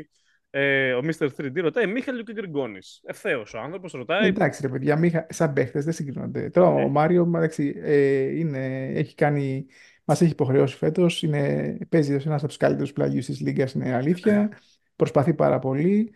Αλλά εντάξει, τώρα ο άλλος είναι άλλο επίπεδο παίχτη, έτσι, δηλαδή δεν συγκρίνεται. Ναι, είναι πολύ φτηνή η ερώτηση, γιατί Ναι. την κάνει Ναι, τώρα, την κάνει με τώρα τον που, buzzer δεν, beater, που ναι. δεν μπορείς να πεις τίποτα για τον Κάτσε να το Viking, ξαναδούμε για και τον λίγο. Viking που έχουμε στο 3. Κάτσε να Για το τον ξαναδούμε και Viking. λίγο τον buzzer beater. Viking, εγώ μπορώ να πω ένα πράγμα σοβαρό, το ότι εξαρτάται από το πλαίσιο, δηλαδή από τη στιγμή που έχει έρθει ένας Ναν, πώς θα μοιράζονταν οι μπάλες και στο Μίχαλιο. Θα μου πεις, οκ. Όχι, ο Μίχαλιουκ μπορεί να υπηρετήσει πολύ εύκολα από πολλούς ρόλους. Καμία σχέση. Πολύ Θα καλή καθόταν χωράνε, λέμε όλοι. Ελέμη, ειδικά ο Μίχαλιουκ. Ναι, εντάξει. Άκουσε με, αν υπήρχε μια συνθήκη όπου είχε Λούκα Ναν Μίχαλιουκ στο 1-2-3, γελάει ο κόσμος. Γιατί να σου πω κάτι, δεν υπάρχει αυτό στην τριάδα. Γιατί είναι αλλοσυμπληρώνεται, παίζουν καλά, οι τρεις. Εντάξει. Είναι δύσκολο να μπορεί να γίνει. Είναι τόσο απλό. Παίζουν και οι Μαζί τρεις σου, το απλά pick and roll. ξέρεις γιατί το λέω. Γιατί βλέπουμε για ένα παράδειγμα εχθές με την Αρμάνη.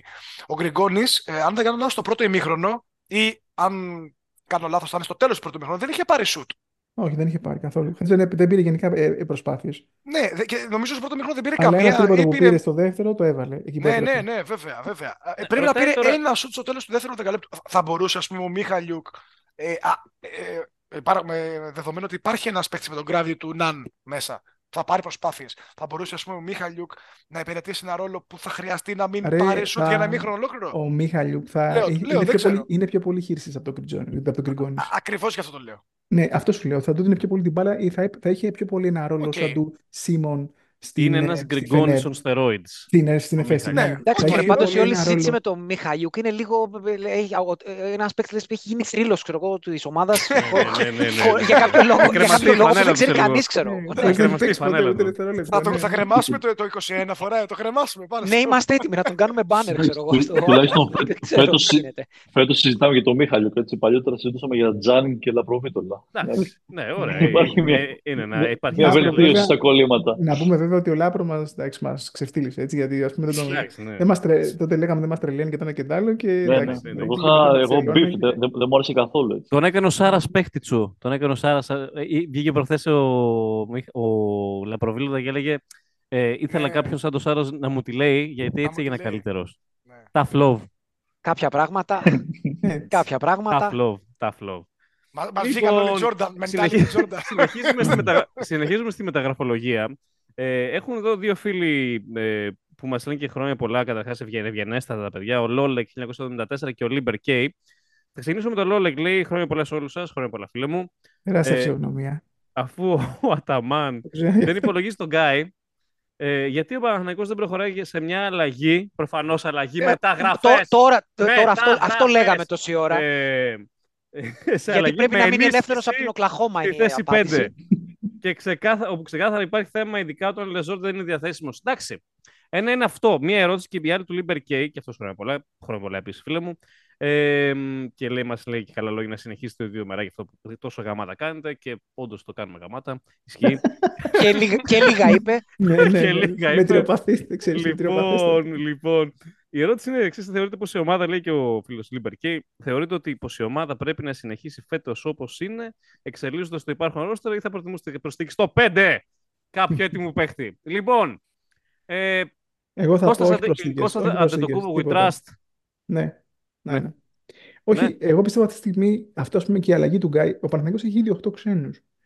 Δεν νομίζω ότι χωράει άλλος παίκτης τώρα.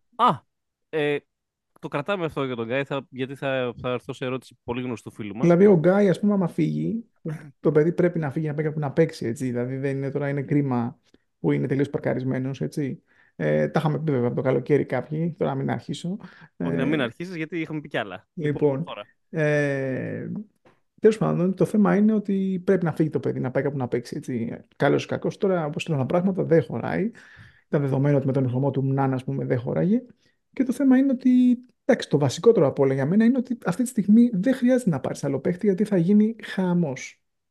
Ας πούμε, δεν υπάρχει και κάποιος παίκτης να πάρει. Πού θα μπει, ρε φίλε.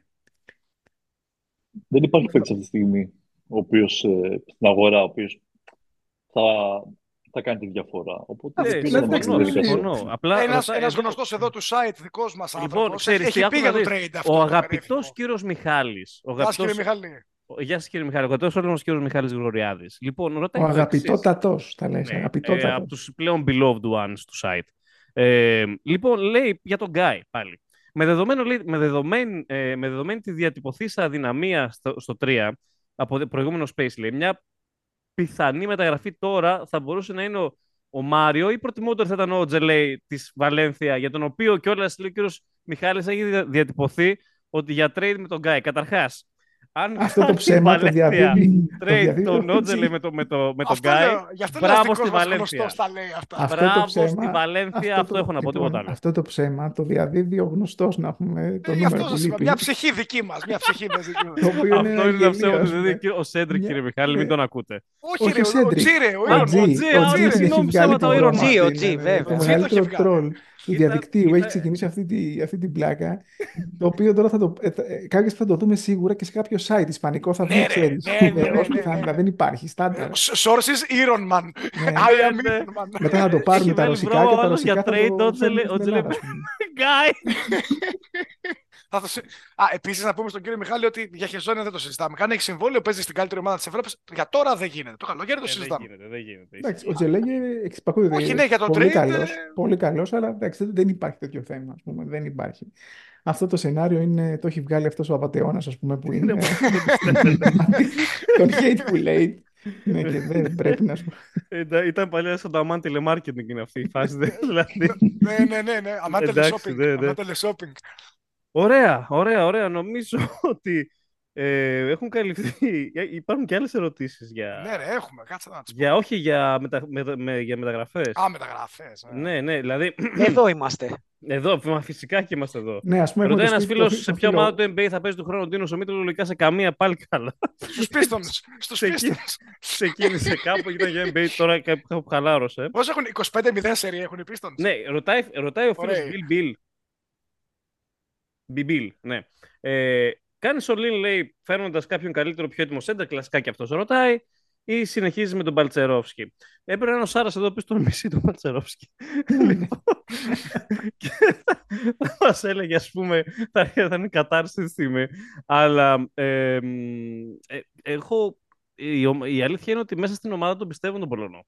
Τον πιστεύουν τον Πολωνό και θέλουν να τον εξελίξουν. Τώρα, νομίζω ότι ο ρόλος του 5ου-6ου ψηλού του ταιριάζει περισσότερο. Αυτή τη στιγμή γι' αυτό είναι. Ναι, είναι γι' αυτό το παιδί αυτή τη στιγμή. Είναι ένας ψηλός ο οποίος έχει potential, είναι σε μια ηλικία που μπορεί να εξελιχθεί πάρα πολύ. Είναι πάρα πολλά που μπορούσε να πεις για τον Παλτσερόφ. Τώρα, αυτή τη στιγμή, ναι, δεν φαίνεται να είναι αυτό το οποίο θέλει ο Παναθηναϊκός. Απλά δεν μπορώ να πω ότι να πας σε μια μεταγραφή. Κοιτάξτε, παιδιά, άμα ήταν να πάρεις 5 τη δεδομένη στιγμή, το οποίο θα σου έκλεινε τέτοια πράγματα, δεν υπάρχει στην αγορά πολύ ψωμί στη θέση. Δηλαδή να πας να πάρεις τον Μπίρτς. Εντάξει, οκ. Έχει να παίξει και ένα χρόνο. Ρε, πέραν το έχει να παίξει ένα χρόνο, σαν backup, δεν σε χάλαγε. Όχι, φυσικά, άμα είναι κανονικό. Δηλαδή, εγώ αυτή τη στιγμή θα μπορούσα να πάρω και τον Dwight Howard. Τσου. Το έχουμε πει πολλές. Και τι θες να πεις, ναι, προφανώς. Πάμε παρακάτω. Γιατί μιλάς. Εγώ θα τον ήθελα τον Dwight Howard. Χρειάζεται να σχολιάσουμε εκεί. Ποιος δεν θα ήθελε. Χρειάζεται να σχολιάσουμε κάτι. Ναι, δεν είναι. Μέγεθος. Να πάμε σε μια σοβαρή ερώτηση εδώ του φίλου του V4 Βλάσης. Πάντως να πω πριν πάμε. Είναι σχετική με τον Παλτσερόφσκι. Όχι, εντάξει. Είναι σχετική με τα γραφολογία. Για πες τι έλεγες, ρε. Λοιπόν, ξεκινάει και λέει: αν μπορούσατε να προσθέσετε έναν παίχτη μη star σε Ολυμπιακό και Παναθηναϊκό για να συμπληρωθεί καλύτερα το ρόστερ, ποιος θα ήταν αυτός? Αυτή είναι η πρώτη ερώτηση. Έχει άλλες δύο. Η τρίτη είναι η κορυφαία. Θα πάμε εκεί στο τέλος. Λοιπόν, ξεκινάμε με αυτή. Ένα παίκτη στο Ολυμπιακό για να. Μη star. Ναι, αν μπορούσατε να προσθέσετε, λέει, έναν παίκτη που να μην είναι star σε Ολυμπιακό και Παναθηναϊκό για να συμπληρωθεί καλύτερα το ρόστερ, ποιος θα ήταν αυτός?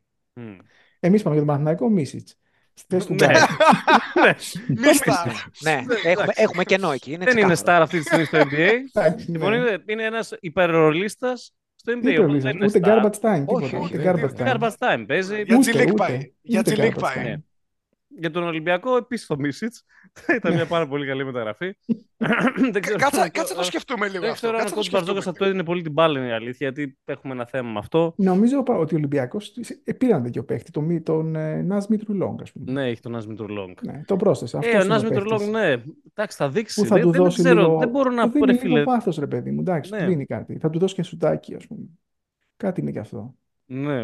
Βέβαια, μπορεί να του πάρει λίγο χρόνο να ενσωματωθεί σε αυτό το σύστημα του Μπαρτζόκα που απαιτεί λίγο IQ, ας πούμε, για να παίξει. Θα μου πεις, βέβαια, Παίζει και ο Λαρετζάκης. Αλλά εντάξει, νομίζω ότι Καλά, ναι. είναι βέβαια πολύ πιο Να σου καιρό. πω, δεν Πολύ πιο ωραίο ο διευκρινίζει, Λαρετζάκης. δεν διευκρινίζει με συμβόλαιο ή χωρίς συμβόλαιο. Εντάξει, δεν ξέρω τώρα. Ναι, τέλος πάντων, για τον Παναθηναϊκό πάντως δεν νομίζω ότι υπάρχει κάποιος. Θα γυρίσει και ο Παπαπέτρου που είναι τέτοιος παίκτης, ας πούμε, ρόλο. Είναι Δεν staff χρειάζεται. στο roster μόνο του Ναι, Παναθηναϊκού είναι μετά. Είναι staff. πολύ φορτωμένο. Ωραία, πάμε Δηλαδή. στη δεύτερη ερώτηση του Ναι. που λέει πού κατατάσσεται. Εδώ βέβαια λείπει ο Σέντρικ. Δυστυχώς, πού κατατάσσεται λέει τον Στεφ στο all time great. Κοίταξε, σύμφωνα με το. Παίρνω εγώ το ρόλο του Σέντρικ σε μπάλο, ο Σέντρικ θα έλεγε ότι είναι ο GOAT. Έτσι. Ναι, εντάξει. Ναι. Μετά σε έτσι πιο. Να πω, όχι ρεαλιστικές και εδαφικές, ας πούμε, απόψεις, είναι top 10. Είναι top 10 ο Στεφ. Είναι top 10, ναι, σίγουρα. Εγώ μπορεί να τον έφερα και top 5. Για τον απλό λόγο ότι νομίζω ότι έφερε μια επανάσταση στο μπάσκετ με τον τρόπο του παιχνιδιού του γι' αυτό. Όχι είναι top 10. Είναι top 10. Ναι, σίγουρα είναι top 10. Τώρα, πού είναι. Το top 5 εγώ δυσκολεύομαι, αλλά top 10 σίγουρα. Ναι, και με το top 10. Κοίταξε, εγώ θεωρώ ότι ο Στεφ είναι ήδη πιο μεγάλος και από τον Magic και από τον Bird. Και τον Bird. Ναι. Σίγουρα. Αυτό σου λέω, αλλά στην πεντάδα υπάρχουν πάντα οι αστερίσκοι, ρε παιδί μου, για παίκτες που δεν τους ζήσαμε και άλλες σίγουρα, εποχές. Ναι. Αλλά... Ο Wilt τώρα τι να πεις. Ή Καρίνη, ναι, Wilt, ας πούμε. Αυτό σου λέω, ακριβώς. Ο Wilt, ας πούμε, κατάλαβες. Εντάξει, ρε Φιλίπ, να πεις για το Wilt. Τότε όλοι οι άλλοι ήταν νάνοι, ας πούμε. Εσύ να μας πεις. Εσύ να μας πεις για Wilt. Flintstone, που τα έχει ζήσει. Έχουμε τον ειδικό εδώ. Άσε ρε Φρέντι Flintstone. Φίλε, ναι. Τον πρόλαβες το Wilt, αν θυμάμαι καλά. Περπατούσατε στην πρόχειρα με τα πόδια και να τσουλήσετε τα μάτια. Ναι, όταν έπαιζε στον Conan, ας πούμε, το Destroyer, νομίζω ότι... Για να πάμε στην τρίτη και την κορυφαία ερώτηση που κάνει ο φίλος V for Vlasis, εξαιρετικός. Είναι καλύτερη από όλες. Λοιπόν, υπάρχει λέει κάποιος λόγος που δεν υπάρχουν κείμενα του Iron Man στο site. Υπάρχει 1,5 κείμενο. Υπάρχει 1,5 ολόκληρο κείμενο του Iron Man στο site. Πρέπει να ψάξετε στα έγκατα. Λοιπόν, εγώ θα απαντήσω σοβαρά και θα πω. Όχι, θέλει κωδικούς να ξεκλειδώσουμε. Δεν υπάρχουν κείμενα του Iron Man στο site γιατί είναι τεμπελόσκυλο. Είναι τεμπελόσκυλο. Κυριολεκτικά όμως. Δηλαδή, κανονικά δεν θα πρέπει να λέγεται Iron Man, θα πρέπει να λέγεται τεμπελόσκυλο στο Twitter. Ναι, γιατί είναι δηλαδή και tweet που γράφει δεν πρέπει να τα γράφει, πρέπει να τα λέει. Δεν πρέπει να θεωρεί ποτέ. Παρ' όλα αυτά να πούμε εδώ ότι υπάρχει ακόμα μεγαλύτερο fact, το οποίο είναι το άρθρο του Σέντρικ, το οποίο είναι για NFL. Υπάρχει αυτό το Σέντρικ για NFL στο Hateful. Άμα ψάξετε, αγαπητοί φίλοι και φίλες, αν ψάξετε στα πολύ βαθιά έγκατα την ιστορία του Hateful, το Σέντρικ έχει γράψει 2 άρθρα, το ένα είναι για NFL. Στα πρώτα 20 κείμενα θα βρείτε κείμενο του Σέντρικ μας, ο οποίος... Με και δικό μου θα βρω, ναι. Θα βρείτε κείμενο του Σέντρικ που είναι για NFL. Ναι, ναι. Δεν έχω να πω κάτι άλλο. Δηλαδή, εντάξει. Πόσο πρέπει να έχει δει ένα μάτς NFL στη ζωή του και έγραψε και κείμενο. Έχει δει ένα μάτς NFL στη ζωή του και έγραψε και κείμενο. Ναι, τι άλλο θέλετε.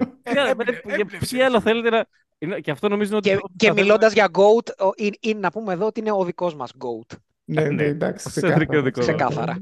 Δηλαδή, μπαίνει προχθές ένα παιδί, έγραφε κάτι το Σέντρικ, για... Έγραφε στο κάτι Ολυμπιακό, ας πούμε, στο Twitter, και του γράφει ένα παιδί, ας πούμε, Ολυμπιακό στο παιδί. Του γράφει, εσύ λέει δεν έγραφες, λέει αντικειμενικά, λέει και γράφει και λέει φίλε μου, λέει με μπερδεύεις με άλλον. Δεν έγραφα, λέει ποτέ αντικειμενικά. Ποτέ αντικειμενικά. Και είναι η αλήθεια. Ο Σέντρικ αυτός. Να πούμε ότι πολλοί φίλοι έχουν μπερδέψει την αντικειμενικότητα με το να πεις κάποια αρνητικά για την ομάδα που εμείς έχουμε πει σε άσχημα σημεία. Απλά λέμε τώρα. Πού ήμασταν σε άσχημα σημεία 3 χρόνια, ας πούμε. Το ότι λέγαμε την αλήθεια δεν σημαίνει ότι είμαστε αντικειμενικοί. Εντάξει, ναι, συμφωνούμε. Λοιπόν, τώρα. Αλήθεια και μόνο την αλήθεια. Κάτι άλλο. Πάλι υπάρχουν κάποιες ερωτήσεις για τον Ολυμπιακό. Μιας και ρώτησε ο φίλος ο Βλάσης για τον Ολυμπιακό. Αν θυμάμαι καλά, κάπου είχα δει. Εδώ τώρα κάνω scroll. Σας άρεσε? Η προφορά σας άρεσε? Ναι. Λοιπόν. Πού ρωτάνε ρε γαμώτο τώρα εδώ. Δεν με βοηθάτε κανένα σας. Ποιον θες. Λέει ο Κάιλ ο τύπος. Υπάρχει ένας φίλος ο οποίος λέγεται Κάιλ ο τύπος και λέει, μας ρωτάει πώς θα ήταν ο Παναθηναϊκός με Μιλουτίνοφ. Πολύ ωραία ερώτηση. Πώς θα ήταν ο Παναθηναϊκός με Μιλουτίνοφ και πώς ο Ολυμπιακός με Ναν, αν τους ανταλλάσσαμε. Πολύ ωραία ερώτηση. Με Μιλουτίνοφ θα ήταν πρώτο τραπέζι παραλιακή. Σκληρό. Φίλε. Όχι, πέρα από την πλάκα, πιστεύω ότι ο Μιλουτίνοφ θα κόλλαγε πολύ ωραία πίσω από τον Λεσόρ για 10 λεπτά. Λοιπόν, ο Δεν Μιλουτίνοφ. θες εκεί παρόλα αυτά γιατί έχει κλεισμένο Ταβάρες, οπότε δεν θα τον ήθελες τον Μιλουτίνοφ. Ναι, Ναι, όχι ναι. τώρα στα Αυτά να- σοβαρά. για Όχι, είναι ωραία ερώτηση. ρε. μόνο για Είναι φέτος, ωραία μόνο ερώτηση. για Καθίστε λίγο, ρε. όχι, είναι πολύ καλή ερώτηση. Λοιπόν, Κοίτα, περισσότερο καλή για μένα είναι η ερώτηση στο σκέλος του Ναν, όπου όντως, αν ο Ναν πήγαινε στον Ολυμπιακό, τέλος πάντων δεν θα ήθελα να το σκέφτομαι.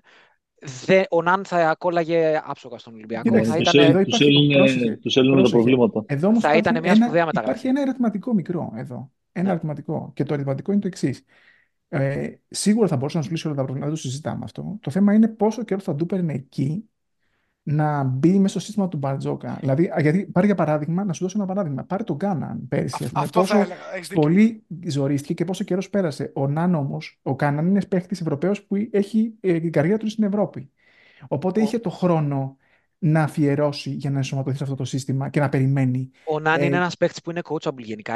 Μην ξεχνάς ότι Ναν, έπαιζε στο Σπόλστρα ναι, και αυτό είναι που γενικά μπορεί και να αποδώσει και στον Αταμάν όσο μαθαίνει. Είναι ένας παίκτης ο οποίος προσαρμόζεται συμφωνώ. και σε εμάς θα Απλώς προσαρμοστεί ακόμα καλύτερα. βάζω αυτό το Θα το έκανε στον ερωτηματικό. Ολυμπιακό αυτό. Εγώ πιστεύω ότι θα είχε όντως καλές προοπτικές για αυτό που λες, γιατί είναι coachable. Αλλά μπορεί να του παίρνει πιο πολύ χρόνο και να μην βλέπαμε Μπορεί, τόσο παιδιά. γρήγορα αυτό Μπορεί. που είδαμε τώρα στον Παναθηναϊκό. Εγώ νομίζω ότι και ένας βασικός λόγος που ήρθε και προτείνω στον Παναθηναϊκό είναι γιατί το σύστημα του Αταμάν Του δίνει μεγαλύτερη ελευθερία. τον ευνοεί για να ενσωματωθεί πιο Σωστό. γρήγορα. Σίγουρα. Σωστό, Λοιπόν, σωστό. Δεν ξέρω αν το εγώ ήξερε αυτό. Sorry, Ναι, απλά πιο δεν πολλά ξέρω λεφτά αν πήρε το βασικά, ήξερε. αυτό Δεν είναι. μπορεί Ναι, να ναι, το ήταν ήξερε. και άλλη περίοδος. Πιο πολλά λεφτά πήρε, παιδιά. δεν Πέρασε είναι λίγος κάτι, καιρός και ναι. πήρε πιο Καλά, πολλά και αυτό λεφτά. έπαιξε το ρόλο του σίγουρα. Αλλά ξέρεις τι, θα σου πω κάτι άλλο. Ο Νάν έρχεται καθαρά για τα λεφτά, ρε παιδιά, προφανώς. Αλλά από την άλλη, εγώ λέω το εξής. Επειδή διάβαζα το καλοκαίρι πολύ για το πώς θα τέριαζε ο Νάν στον Ολυμπιακό, θα τέριαζε ο Νάν στον Ολυμπιακό για τους οπαδούς του. Για τον προπονητή του, επίσης ίσως θα τέριαζε, αλλά δεν ξέρω τι είχε στο μυαλό. Πρόσεξε να δεις. Ο Ναν θέλει μπάλες. Συμφωνούμε. Ο Κάναν θέλει μπάλες, υπάρχει ήδη. Ας τον Κάναν. Δεν θέλει μπάλες. Δεν θέλει μπάλες ο Κάναν. Δεν θέλει πολλές μπάλες. πώς Ο Κάναν μπορεί να παίξει κάτσε σουτ. Ο Walkup θέλει μπάλες. Ο θέλει μπάλες. Ο Ναν θέλει μπάλες. Στον Αταμάν ήταν καλό fit δίπλα στον Αταμάν, γιατί ο Αταμάν δίνει πολλές μπάλες στα γκάρ του. Ο Μπαρτζόκας παίζει άλλο μπάσκετ.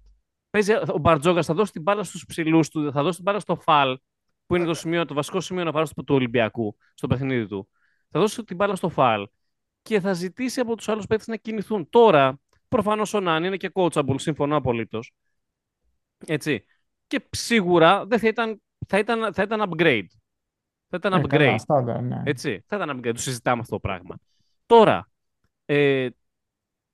είμαι και εγώ της άποψης, τίνω στην άποψη σε αυτό που εξέφερε και ο Point Guard. Δηλαδή ότι είναι δύσκολο, θα ήταν πιο δύσκολο για τον Ναν να προσαρμοστεί στο παιχνίδι του Μπαρτζόκα από όσο του ήταν να προσαρμοστεί στο παιχνίδι του Παναθηναϊκού στον Αταμάν. Ναι, γιατί σίγουρα, πολύ απλά είναι δύο διαφορετικές σχολές. Έτσι. Τώρα από εκεί και πέρα, σίγουρα ο Ολυμπιακός θα ήθελε έναν παίχτη ο οποίος να πάρει την μπάλα στα χέρια, γιατί όπως βλέπουμε στα κλειστά μάτσα έχει πολύ μεγάλο πρόβλημα και γενικότερα έχει πρόβλημα στο σκοράρισμα ο Ολυμπιακός. Αλλά από εκεί και πέρα, σίγουρα, εντάξει, ας πούμε ο Μπραζδέικης. Γιατί ήθελα να πω για τον Μπραζδέικης. Ο Μπραζδέικης είναι καλός παίχτης. Πραγματικά είναι καλός παίχτης. Εγώ, ας πούμε, μ' άρεσε ο Μπραζδέικης της Ζαλγκίρης. Τον έβλεπα. Αλλά ο Μπραζδέικης της Ζαλγκίρης επίσης έπαιρνε μπάλες.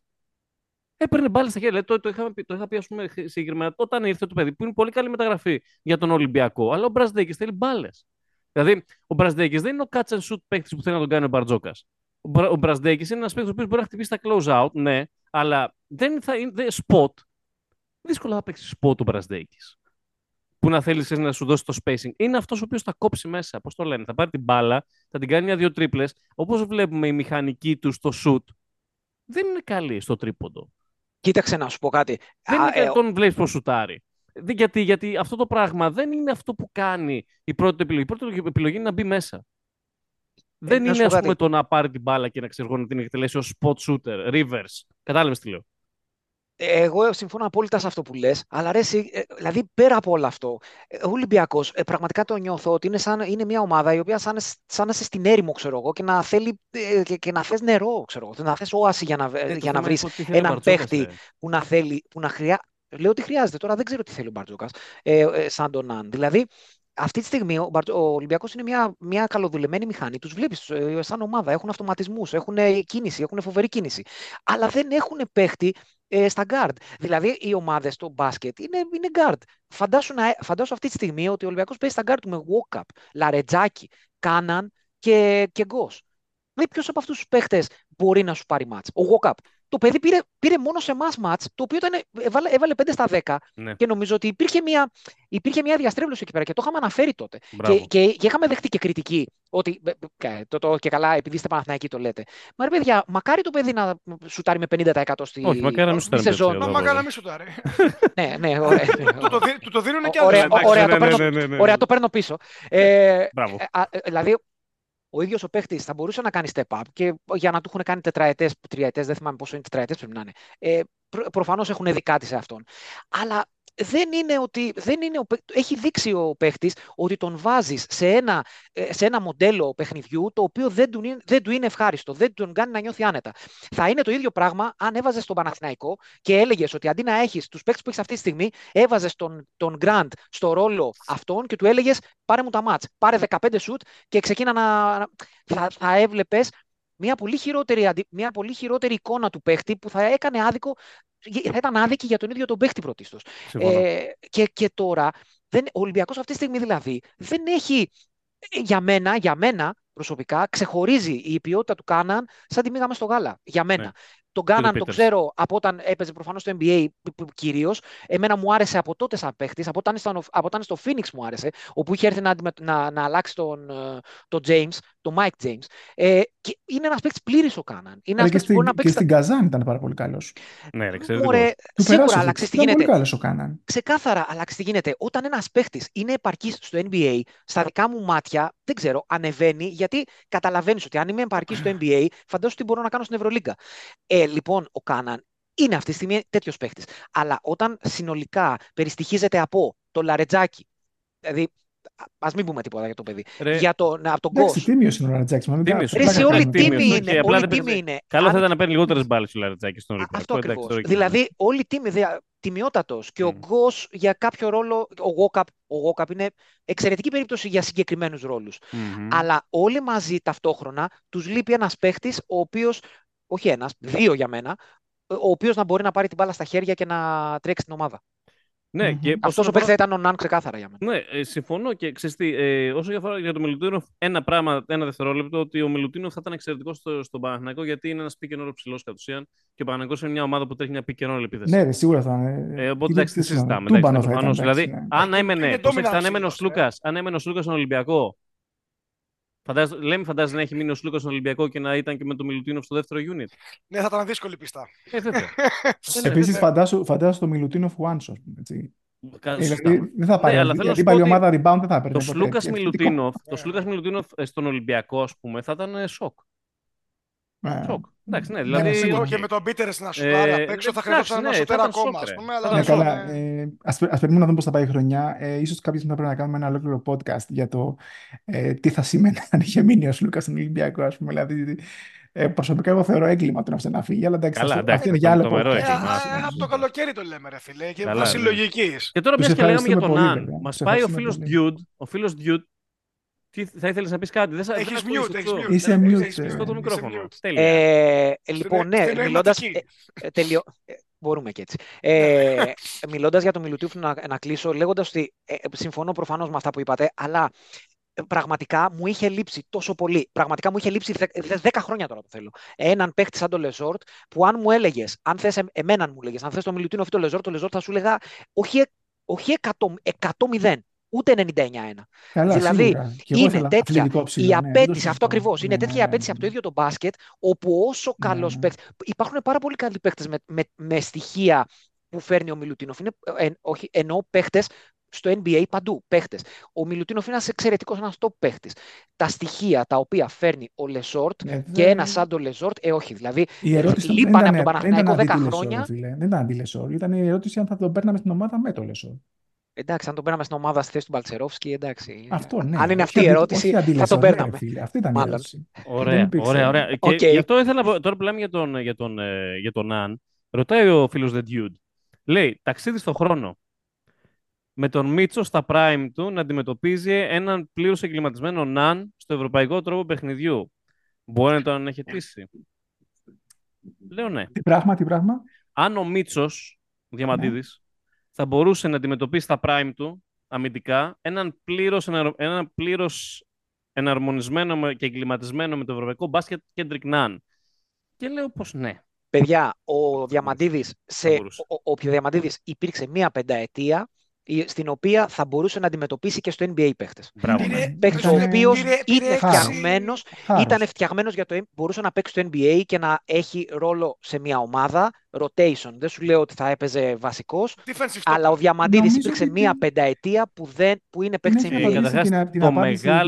Την ερώτηση του φίλου μου είχε απαντήσει ο Αΐνης ο Κόμπε για το Διαμαντίδη. Ας πάμε να δει τις δηλώσεις του Κόμπε Μπράιντ για το Διαμαντίδη. Ναι, εντάξει. Δηλαδή, καταρχάς, το μεγάλο πλεονέκτημα που έχει ο Ναν, που είναι τα μακριά του χέρια, στο Διαμαντίδη αυτά δεν πέρναγαν. Γιατί ο Διαμαντίδης είχε ακόμη πιο μακριά χέρια. Δηλαδή, εντάξει, δεν ήταν. Θεωρώ ότι ο Μίτσος. Ήταν συνδυασμός αντίληψης και μάκρους που είχε μεγέθους, δηλαδή που δεν ήταν πολύ δύσκολο. Ήταν τόσο αδιανόητα. Είχε και σουτ ταυτόχρονα. Δηλαδή, ο Διαμαντίδης είχε άμυνα, δημιουργία. Αμυντικά, λέει ο φίλος. Mentals. Όχι, δεν πάει. Όχι, δεν είναι. Αμυντικά, ναι, κατά. Να έμπαινε αμυντικά. Και λέω εγώ, νομίζω ότι ο Μίτσος ήταν τόσο καλός, εξωφρενικά καλός αμυντικός, που ρε φίλε, ναι, δεν υπήρχε παίκτης ο οποίος δεν μπορούσε να τον παίξει ο Μίτσος. Δεν το λέμε επειδή μας πάνε εκεί. Μιλάμε για τον 6 φορές DPO White της Ευρωλίγκας. Αυτό πήγα από 3 φορές. Αυτό είναι. Παιδιά, νομίζω δεν υπάρχει κάτι παραπάνω να πεις γι' αυτό. Όταν ο άλλος έχει βγει, ξέρω εγώ, σε 10-12 χρόνια καριέρα στην Ευρωλίγκα, έχει βγει 6 φορές ο καλύτερος αμυντικός. Οκ, στα μισά χρόνια που έπαιζε ήταν ο καλύτερος αυτό που έκανε. Σε ένα από αυτά που. Δεν είναι ότι δεν υπήρχαν και παίκτες τότε που τα κολλάγανε στην Ευρωλίγκα. Κάθε άλλο. Υπήρχαν κάτι παιχταράδες που. Δηλαδή ήταν η εποχή.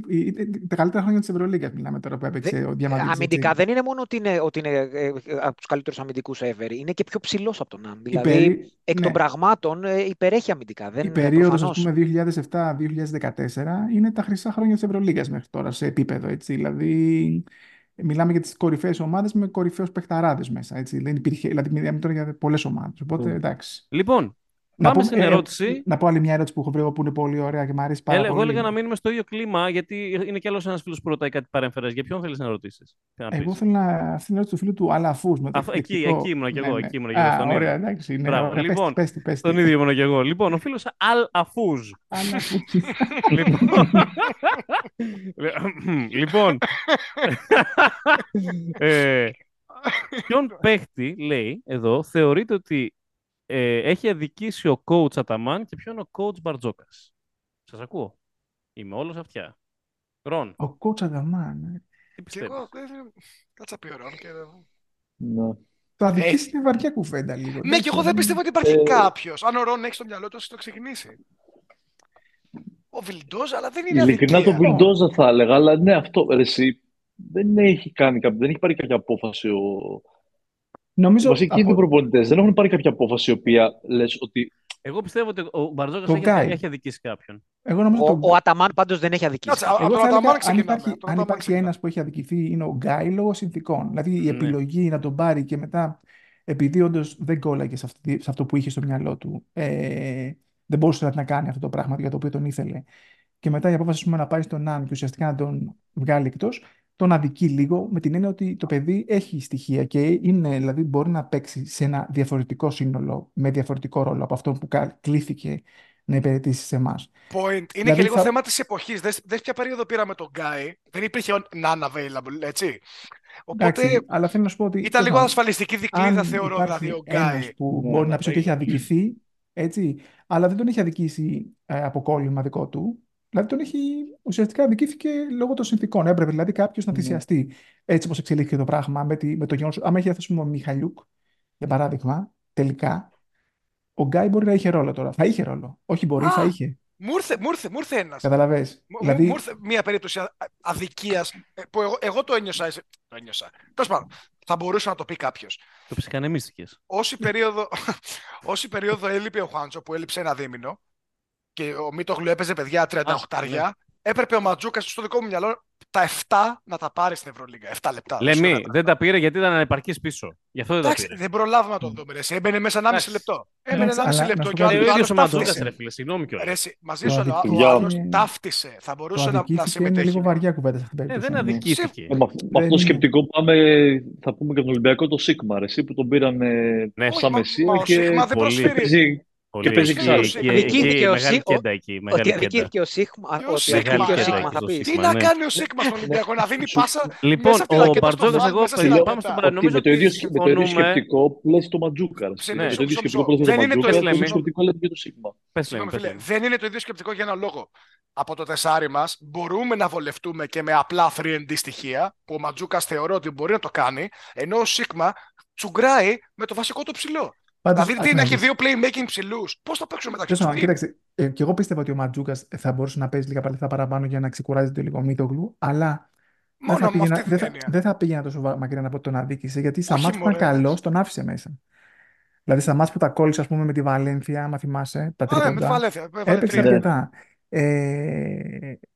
Ενώ η περίπτωση του Γκάι για μένα είναι πιο πολύ περίπτωση, ας πούμε, αδικίας, αλλά όπως είπα και πριν, δεν είναι αδικία του στυλ ότι ο προπονητής τον αδικεί λίγο. Τον αδικεί λίγο η κατάσταση που δημιουργήθηκε. Γιατί και ο Τσουγκρίζει. προπονητής, ναι, ήθελε να τον έχει δηλαδή με διαφορετικό τρόπο. Τέλος πάντων, πάμε στον Μπαρτζόκα. Έχει πιο πολύ. Λοιπόν, ο κρύβει αυτό το Μπαρτζόκας, πράγμα. παιδιά, εγώ πιστεύω ότι ο Μπαρτζόκας αδικεί ξεκάθαρα τον Κάναν στα κλεισίματα των μάτς.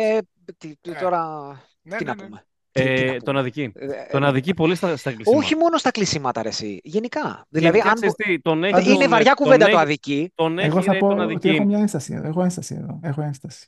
Ένσταση, Πες μας την παρακαλώ. ένσταση, Ναι, να κάνουμε ένσταση στην ενώ ας ένσταση πούμε σου. τον κάναν τον γουστάρο, το ξέρετε και από πέρσι, ας πούμε, όταν τον βρίζαν όλοι, εγώ έλεγα, ας πούμε, ότι είναι παιχτάρας και ότι δεν του δίνονται οι μπάλες που πρέπει, ας πούμε, και τον γουστάρω πάρα πολύ σαν παίκτη. Θα πω ότι και ενώ φέτος, ας πούμε, είναι από τους καλύτερους σκόρερ της διοργάνωσης, σκοράρει πάρα πολύ με τρομερό τρίποντο και τέτοια, θεωρώ ότι σαν closer, λόγω ύψους, έχει ένα μειονέκτημα. Δηλαδή δεν μπορεί να κλείσει καλά, δηλαδή να του δώσει την μπάλα στα τέλος του μάτς και να του πει πήγαινε μέσα, ας πούμε. Δεν μπορεί να το κάνει αυτό καλά. Ρε, Πιστεύω πολύ. δηλαδή ότι εκεί έχει. Θα μου πει βέβαια, έχει κάνει ο καλύτερο Ολυμπιακό. Εκεί θα σου δώσω δίκιο. Δεν έχει κάνει καλύτερο. Οπότε γιατί να μην Μα πει αυτό σου λέω, ρε, εσύ. Δηλαδή δεν Ναι, γίνεται να μην κλείνεις εντάξει. με τον Κάναν. Ναι. Όλα τα μάτς. Ναι. Δηλαδή, νομίζω ότι ο Κάναν είναι αυτός ο παίκτης ο οποίος τον θέλεις για να κλείσεις. Δηλαδή, θεωρώ ότι τον αδικεί ο Μπαρτζόκας. Τον αδικεί ο Μπαρτζόκας και στο, πώς το λένε, στο... θέλει, δεν ξέρω ποιο είναι το θέμα του και δεν τον βάζει. Αλλά τον αδικεί. Τον αδικεί είναι μεγάλη κουβέντα, βαριά κουβέντα. Είναι βαριά κουβέντα και εγώ το ίδιο ήθελα Είναι να βαριά πω. κουβέντα. Τον αδικεί. Και εντάξει, Θεωρώ ότι ίσως θα το λέμε και πιο εύκολα. θα μπορούσε τον Γκάνα να τον παίξει περισσότερο.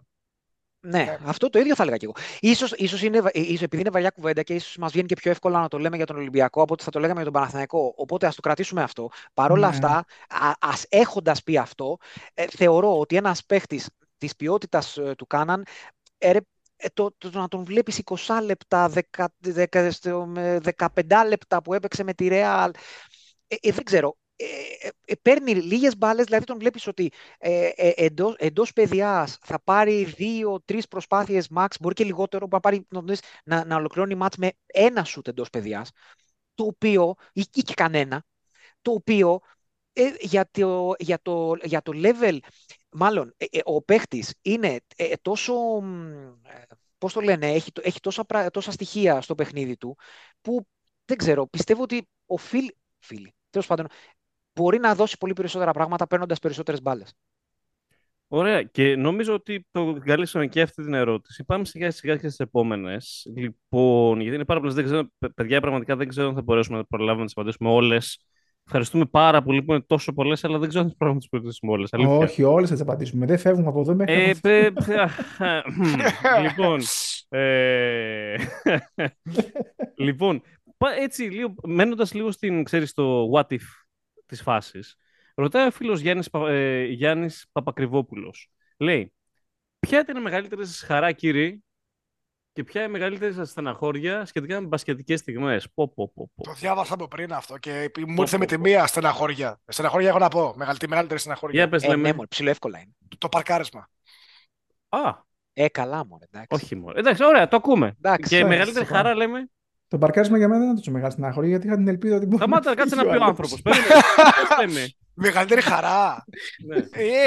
Το πρώτο που έζησα, που πανηγύρισα και βίωσα κανονικά. Μπολόνια 2002. Μπορεί να 2002, είσαι μικρός, είσαι μικρούλης. Και τα άλλα τα θυμάμαι, αλλά εκείνο το ζήσα σαν έφηβος, οπότε Ε, είχε άλλη... Και εγώ που δεν είμαι μικρούλης θα πω Μπολόνια και εγώ. Θα πεις 2002. Μπολόνια κι εσύ, μεγαλύτερη Ναι, χαρά θα πω Μπολόνια Μπολόνια. γιατί ενώ όλοι περιμένουν το πρώτο να πεις, έτσι, το 96 που ήταν τεράστια χαρά, δεν υπάρχει θέμα. Αλλά επειδή αντιπαθούσα θανάσιμα τον Μάλκοβιτς για τον τρόπο με τον οποίο συμπεριφερόταν στον Ντομινίκ τότε, ας πούμε, το μισούσα τον Μάλκοβιτς πραγματικά, έτσι. Δεν μπορούσα να το χαρώ τόσο πολύ, ρε παιδί μου. Και μετά γίνανε και αυτά που έγιναν, ας πούμε, που έφυγε ο Ντομινίκ, διασυρθήκαμε και στο τελικό και αυτά και τέτοια και τα άλλα. Και μου είχε Μας μείνει. έμεινε Ναι, όπως... ναι. Ναι.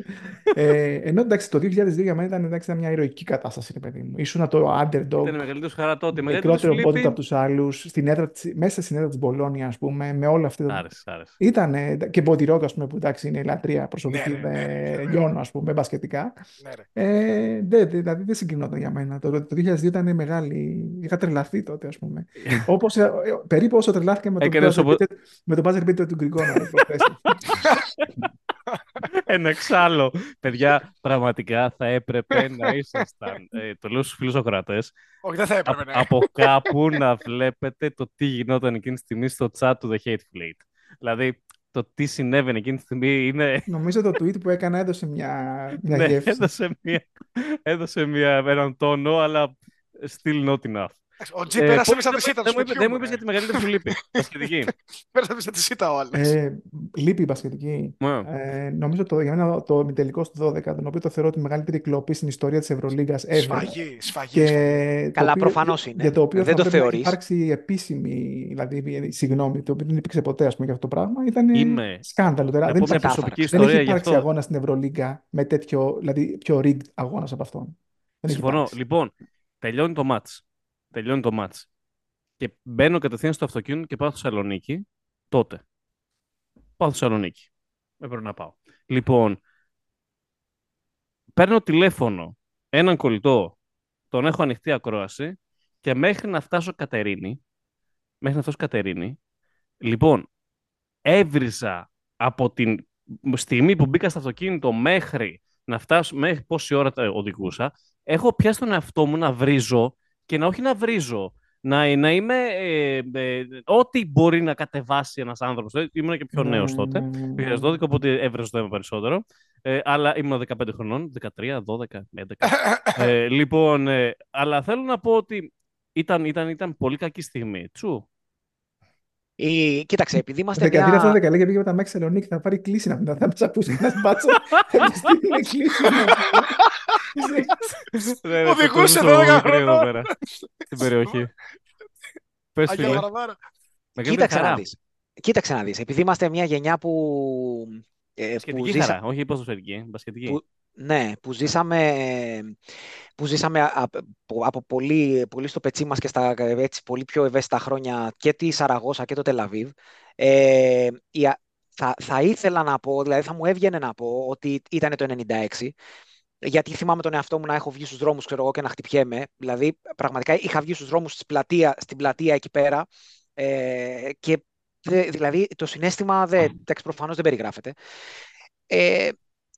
Αλλά και να πω ότι δεν περιγράφεται λόγω του ότι επίσης τότε είχαμε τα χρόνια ουσιαστικά της αυτοκρατορίας του Ιωαννίδη και τα λοιπά στον Ολυμπιακό. Οπότε γενικότερα υπήρχε και στο μυαλό σου μια εικόνα ότι δεν είμαστε, δηλαδή πρέπει να ξεπεράσεις τέλος πάντων πολλά εμπόδια προκειμένου να κάνεις αυτό και τότε δεν το πίστευες ότι το έκανες. Αλλά έχοντας πει όλα αυτά, εμένα προσωπικά τη μεγαλύτερη χαρά που έχω νιώσει, κι όμως θα πω ότι ήταν το Βερολίνο. Θα πω ότι ήταν το Βερολίνο. Δηλαδή, πίστευα, ήμουνα πάρα πολύ σίγουρος ότι ο Ολυμπιακός γενικά... και λίγο redemption για τα προηγούμενα Final Four που είχαμε συγκρουστεί. Ξέρεις τι, επειδή μας είχε, δηλαδή σαν να σου είχε μείνει, ρε παιδί μου, γενικά μέσα σου, εμένα προσωπικά και η Σαραγώσα και το Τελαβίβ είχαν γράψει, δηλαδή δεν τα ξέχασα ποτέ. Και στο Βερολίνο δεν κρύβω ότι φοβόμουν ότι θα επανέλθουν ακριβώς οι ίδιες μνήμες. Δεν πίστευα, όταν κερδίσαμε, δεν πίστευα ότι κερδίσαμε. Δηλαδή, το συναίσθημα ήταν, λέω εντάξει τώρα αυτό το έχω ζήσει, ξέρω εγώ ή δεν το έχω ζήσει. Εγώ εκεί που πήγε και βγήκε το lay-up του Μπέκοβιτς τρελάθηκα. Λέω πω ρε φίλε. Το πήγε όλο με τον Σάρας, ναι, πω Παναγία. Εκεί που πήγε και βγήκε το lay-up, λέω δεν Περνάει ο Σάρας την μπάλα από τη μύτη της βελόνας, ρε φίλε. Ναι. Από τη Δηλαδή, μύτη της βελόνας στο μυαλό σου. πάει ο Σάρας. Εντάξει, Σάρας. 200 κιλά. Ας μην το πάμε εκεί. Ας μην το πάμε εκεί. Αγαπημένος μου παίκτης στον Παναθηναϊκό. Έλα, ξέρω να ξεχωρίζω τα πράγματα. Να μην μιλάς. Έχω αυτή την ικανότητα. Ας μην πάμε εκεί την κουβέντα. Παίκτης, προπονητής, διαφορετικό. Άλλο πράγμα. Λοιπόν, παρακάτω. Λοιπόν, συνεχίζοντας. Συνεχίζουμε. Τι έλεγες? Λέγαμε για το Βερολίνο και λέγαμε, ο Ρον κάτι διαβάζει τώρα, δεν ασχολείται. Λογικά δεν μας ακούει καν. Ψηλή κατάσταση μάλλον. Λοιπόν, έχει βάλει τέκνο και αράζει. Ναι, κάτι κάνει τώρα. Λοιπόν, ναι, αυτή ήταν λοιπόν η πιο χαρούμενη στιγμή κι όμως. Και νομίζω, περίμενα να ακούσω ξεκάθαρα τη χειρότερη στιγμή, αλλά δεν την άκουσα μέχρι τώρα παραδόξως και ήταν η Ταού. Ναι, ήταν η Ταού. Δηλαδή, στην Ταού θυμάμαι τον εαυτό μου, το έχω γράψει κάποια στιγμή σε κάποιο άρθρο, ότι θυμάμαι ότι ήμουνα στο γήπεδο, δεν θυμάμαι πόση ώρα μετά έφυγα από το γήπεδο και ενώ είχαν φύγει οι υπόλοιποι, είχα μείνει μετά το τέλος και κοίταγα το γήπεδο και έλεγα τώρα, σοβαρά τώρα, δηλαδή χάσαμε.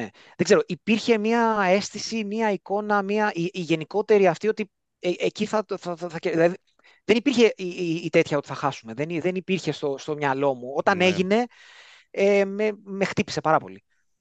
Επίσης δεν θα το ξεχάσω. Καλύτερη στιγμή 2002 τελικός. Ο πρώτος μπασκετικός ήρωας. Πρέπει να πεις Γιάννης πρωτάθλημα, να σου πω την αλήθεια. Για μένα και το 99. Έλα, αυτό είναι. Τώρα σου λέει 2002. Τώρα μεταξύ μας δεν μας ακούει κανένας. 2002 και τρεχαγύρευε τώρα. Πες! Πολύ άνετα κιόλας. Και μετά θα πήγαινα 2011. Μετά θα πήγαινα Γιάννη. Λοιπόν, χειρότερη στιγμή. Καλύτερη το 2002 είπες. Ναι, ρε. 2002 πώς χρόνος. Χειρότερη στιγμή. Ήμουν αρκετά. Λοιπόν, ναι, ρε. Και ήμουν και πάθος τότε, έτσι. Και ποδόσφαιρο και μπάσκετ. Λοιπόν, και χειρότερη στιγμή. Και πάθος. Μετά πήγα στο δημοτικό, τα έσπασα όλα. Άστο να μιλήσει. Δεν επέζησε κανείς μετά.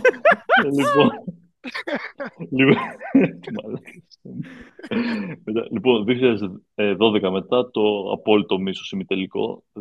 Πραγματικά είναι η πρώτη φορά στη ζωή μου που στον τελικό ήθελα να τον πηγεί τσεσικά. Τον του ήρθε εδώ. Όλοι μας. Και εγώ το ίδιο πράγμα να το πιστεύεις. Και εγώ το έχω νιώσει. Ήταν η μόνη φορά. Ήθελα να κερδίσει ο Ολυμπιακός. Δεν θα πω ήθελα να κερδίσει ο Ολυμπιακός, αλλά ήθελα να κερδίσει τη ΣΕΚΑ.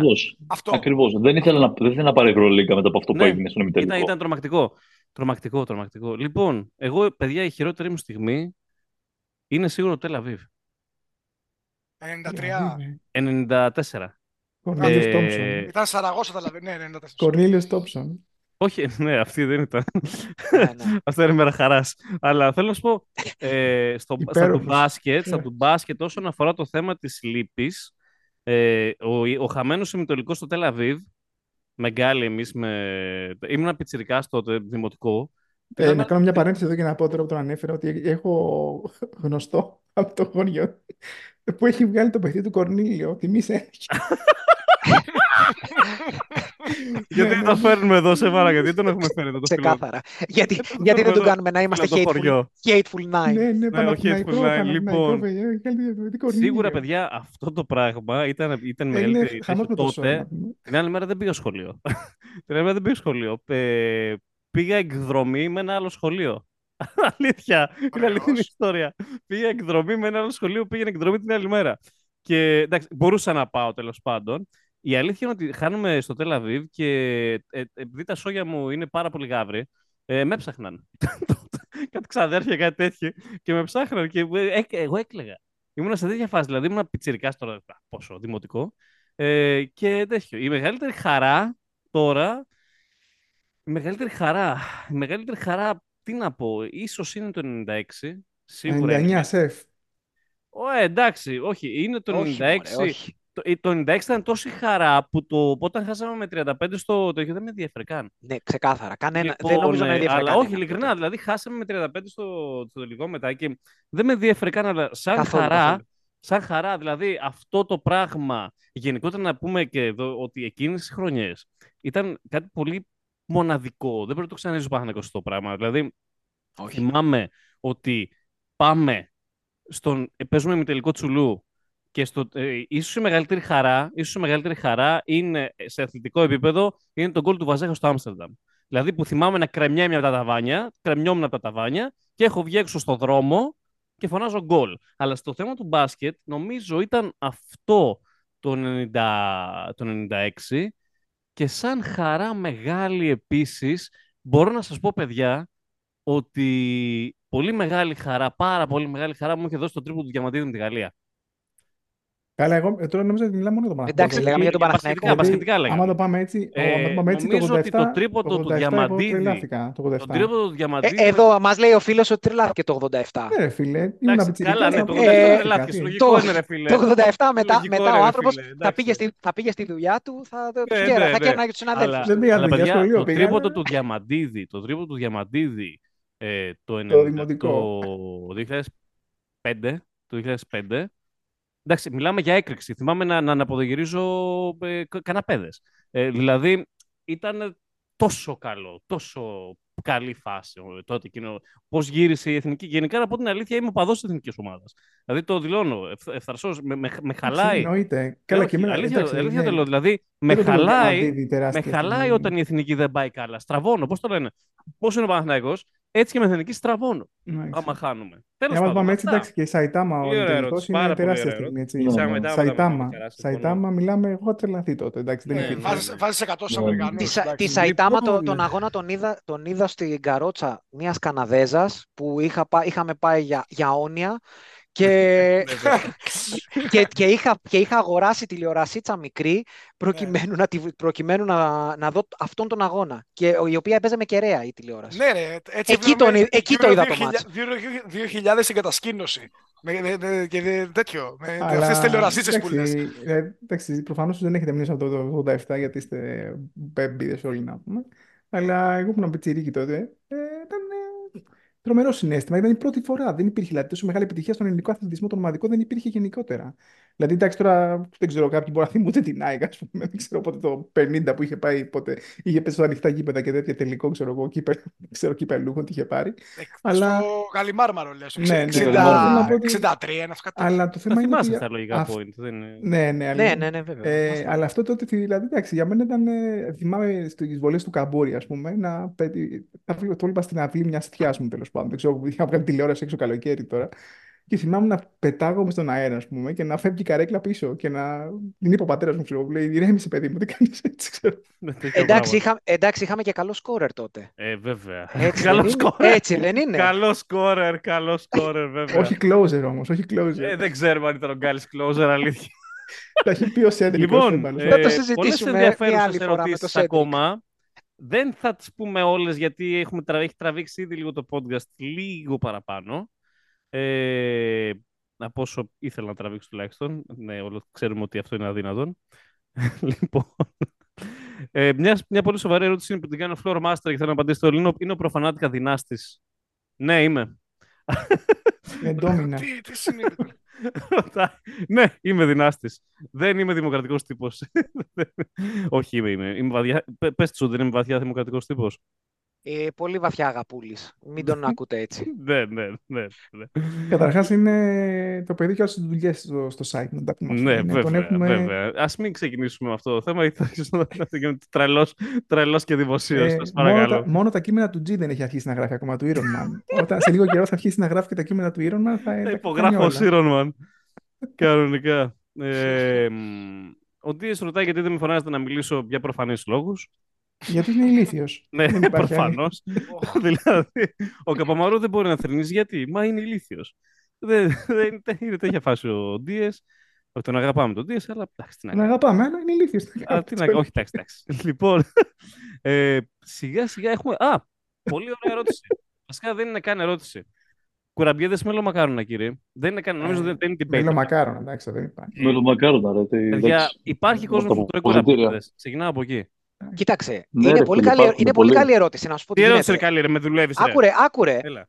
Όταν ήμουν μικρός, ήμουνα team κουραμπιέδες για κάποιο λόγο. Γιατί δεν Δεν ξέρω, ξέρω έτσι, τώρα, όλοι ξέρουμε γιατί ήσουν την η κουραμπιέδες, υφή φαίνεται. στα μελομακάρονα ήταν. Θα προσπεράσω το σχολείο σου, κύριε. Σεβαστέ, κύριε Point Guard. Ναι, σεβαστέ, κύριε Point Guard. Λοιπόν, αλλά μετά με κέρδισε και εμένα το team μελομακάρονα. Το ρωτάει φίλος, Μια να πω ότι το ρωτάει ο κρυφή. φίλος The30. Εγώ νομίζω, παιδιά, ότι δεν υπάρχει σύγκριση. Δεν μπορείς Δεν να. υπάρχει, δεν υπάρχει. Δεν υπάρχει σύγκριση. Καταρχάς, τα μελομακάρονα είναι μελομακάρονα, το άλλο είναι κάτι με ζάχαρη άχνη από πάνω. Μόνο με κοκαίνη μας. Δεν υπάρχει λόγος να πας ρίξει κοκαίνη. κουραμπιέ, ρε φίλε. Μην τα λες αυτά, θα μπερδευτεί ο Verbits που του έφαγε κουραμπιέ και έπιανε τη μύτη του. Α, ναι, έχουμε και αυτά. Λοιπόν, Ναι, ο Δε30 συνεχίζει τις ερωτήσεις μαχαίρι. μελομακάρονα και εγώ να απαντήσω. Ναι, βέβαια. Προφανώς. Λέμε δεν θα ήσουν σε αυτό το site. Ναι. Αν δεν τρώγεις κουραμπιέδες μόνο, δεν το συζητάμε. Μόνο μελομακάρονα εμείς εδώ στο Hateful Eight. Χριστούγεννα ή Πάσχα. Περίεργη ερώτηση. Πάσχα, ρε. Πάσχα λες εσύ, εγώ λέω Χριστούγεννα. Ναι, ρε, επαρχία, ψησίματα, τι. Τι επαρχία ψησίματα, σιγά ρε. Εγώ είμαι Αθηναίος. Εσύ λες Πάσχα. Ρόν, εσύ τι λες, αγόρι μου, τι θες να... Χριστούγεννα. Δαγκωτό. Point, εσένα σε κόβω για χριστουγεννιάτικο τύπο. Πάσχα να πω και εγώ περίεργος, γιατί μου λείπει, ξέρω εγώ. Σου λείπει το αρνί, θες λίγο τσιτσί. Ρε φίλε, εδώ πέρα που μέσα. Λίγο Για όλη τη μάνα στην Παρπαγιά. Καημένη και εσύ την τραβάς. Σου. Εντάξει, μωρέ, είναι περίεργη φάση τώρα. Νομίζω Χριστούγεννα θα πω. Γιατί είναι πιο χαρούμενα, πιο αυτά. Εντάξει, το Πάσχα λέμε για το αρνί, αλλά πιο πριν έχει περάσει μια εβδομάδα που. Εντάξει, ξέρω εγώ, κάνεις νηστείες. Μια χαρά τρώμε. Έχει κάνει και άλλες ερωτήσεις ο φίλος Δε30, αλλά θα τις απαντήσουμε στο επόμενο podcast, γιατί ρωτήσουμε για καλύτερη πεντάδα EuroLeague ως τώρα, καλύτεροι παίκτες, top 5 παίκτες EuroLeague φέτος. Νομίζω ότι στο επόμενο podcast που θα κάνουμε και θα μιλήσουμε για την Ευρωλίγα συνολικά, θα απαντήσουμε σε τέτοια ερωτήματα. Εντάξει, top 5 παίκτες της EuroLeague είναι εύκολο, γιατί έχουμε Γκραντ, Ναν, Λούκας, Μίτογλου, Χουάντσο, Λεσόρτ. Τέλος, είπαμε 5. Γκριγκόνης είναι σαν έκτος παίκτης. Γκριγκόνης έκτος, δεν ρώτησε για καλύτερο έκτο παίκτη ο φίλος. Εντάξει. Λοιπόν, νομίζω ότι σιγά σιγά καλύπτουμε μεγάλο φάσμα των ερωτήσεων. Τώρα, φυσικά έχει ρωτήσει και ο φίλος Ήρωμαν κάποια πράγματα, χτυπάει την γροθιά στο μαχαίρι. Ο Άιμ Ήρωμαν δεν ξέρω αν το ξέρει κανένας από αυτόν. Ρωτάει πώς πιστεύετε ότι νιώθουν αυτοί που σε κάθε ήττα του PUBG. Γενικά είναι προβοκάτορας. Δεν έχω να πω κάτι άλλο. Αφήστε τον κύριο διώξει τον έξω. Τι έχουμε να πούμε, αυτά νομίζω πάνω κάτω. Εντάξει, να απαντήσουμε στο φίλο Vincent απαντήσαμε που λέει μπορεί ο Παναθηναϊκός να έχει ως εφικτό στόχο το Final Four με δεύτερο σέντερ τον Κώστα Τετοκούμπο. Νομίζω ότι εμέσως απαντήσαμε ότι θεωρούμε ότι ο Κώστας μπορεί να βοηθήσει. Όχι, έχουμε κι άλλες. Ρωτάει, για τα trade είπαμε. Ρωτάει ένας φίλος εδώ πολύ ωραία πόσο καύλαρος είναι ο Ναν, έτσι, χωρίς καμία περιστροφή. Εντάξει, νομίζω απαντήσαμε αρκετά με το τέτοιο. Μας ρωτάει κάποιος γιατί σταματήσαμε τα space. Γιατί δεν σταματήσαμε τα space. Απλώς δεν γίνεται για συγκεκριμένους λόγους να κάνουμε spaces μετά από κάθε match. Δεν γίνεται. Δηλαδή, γιατί είχε αναλάβει την οργάνωση ο Ironman, γι' αυτό. Ναι, έχουμε αφήσει τον Ironman να το οργανώνει, οπότε όπως καταλαβαίνετε, αντιλαμβάνεστε.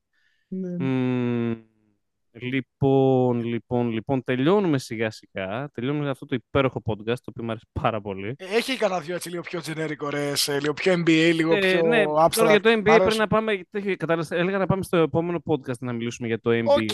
Okay. Τώρα για Morant και τα λοιπά. Ναι, μπράβο.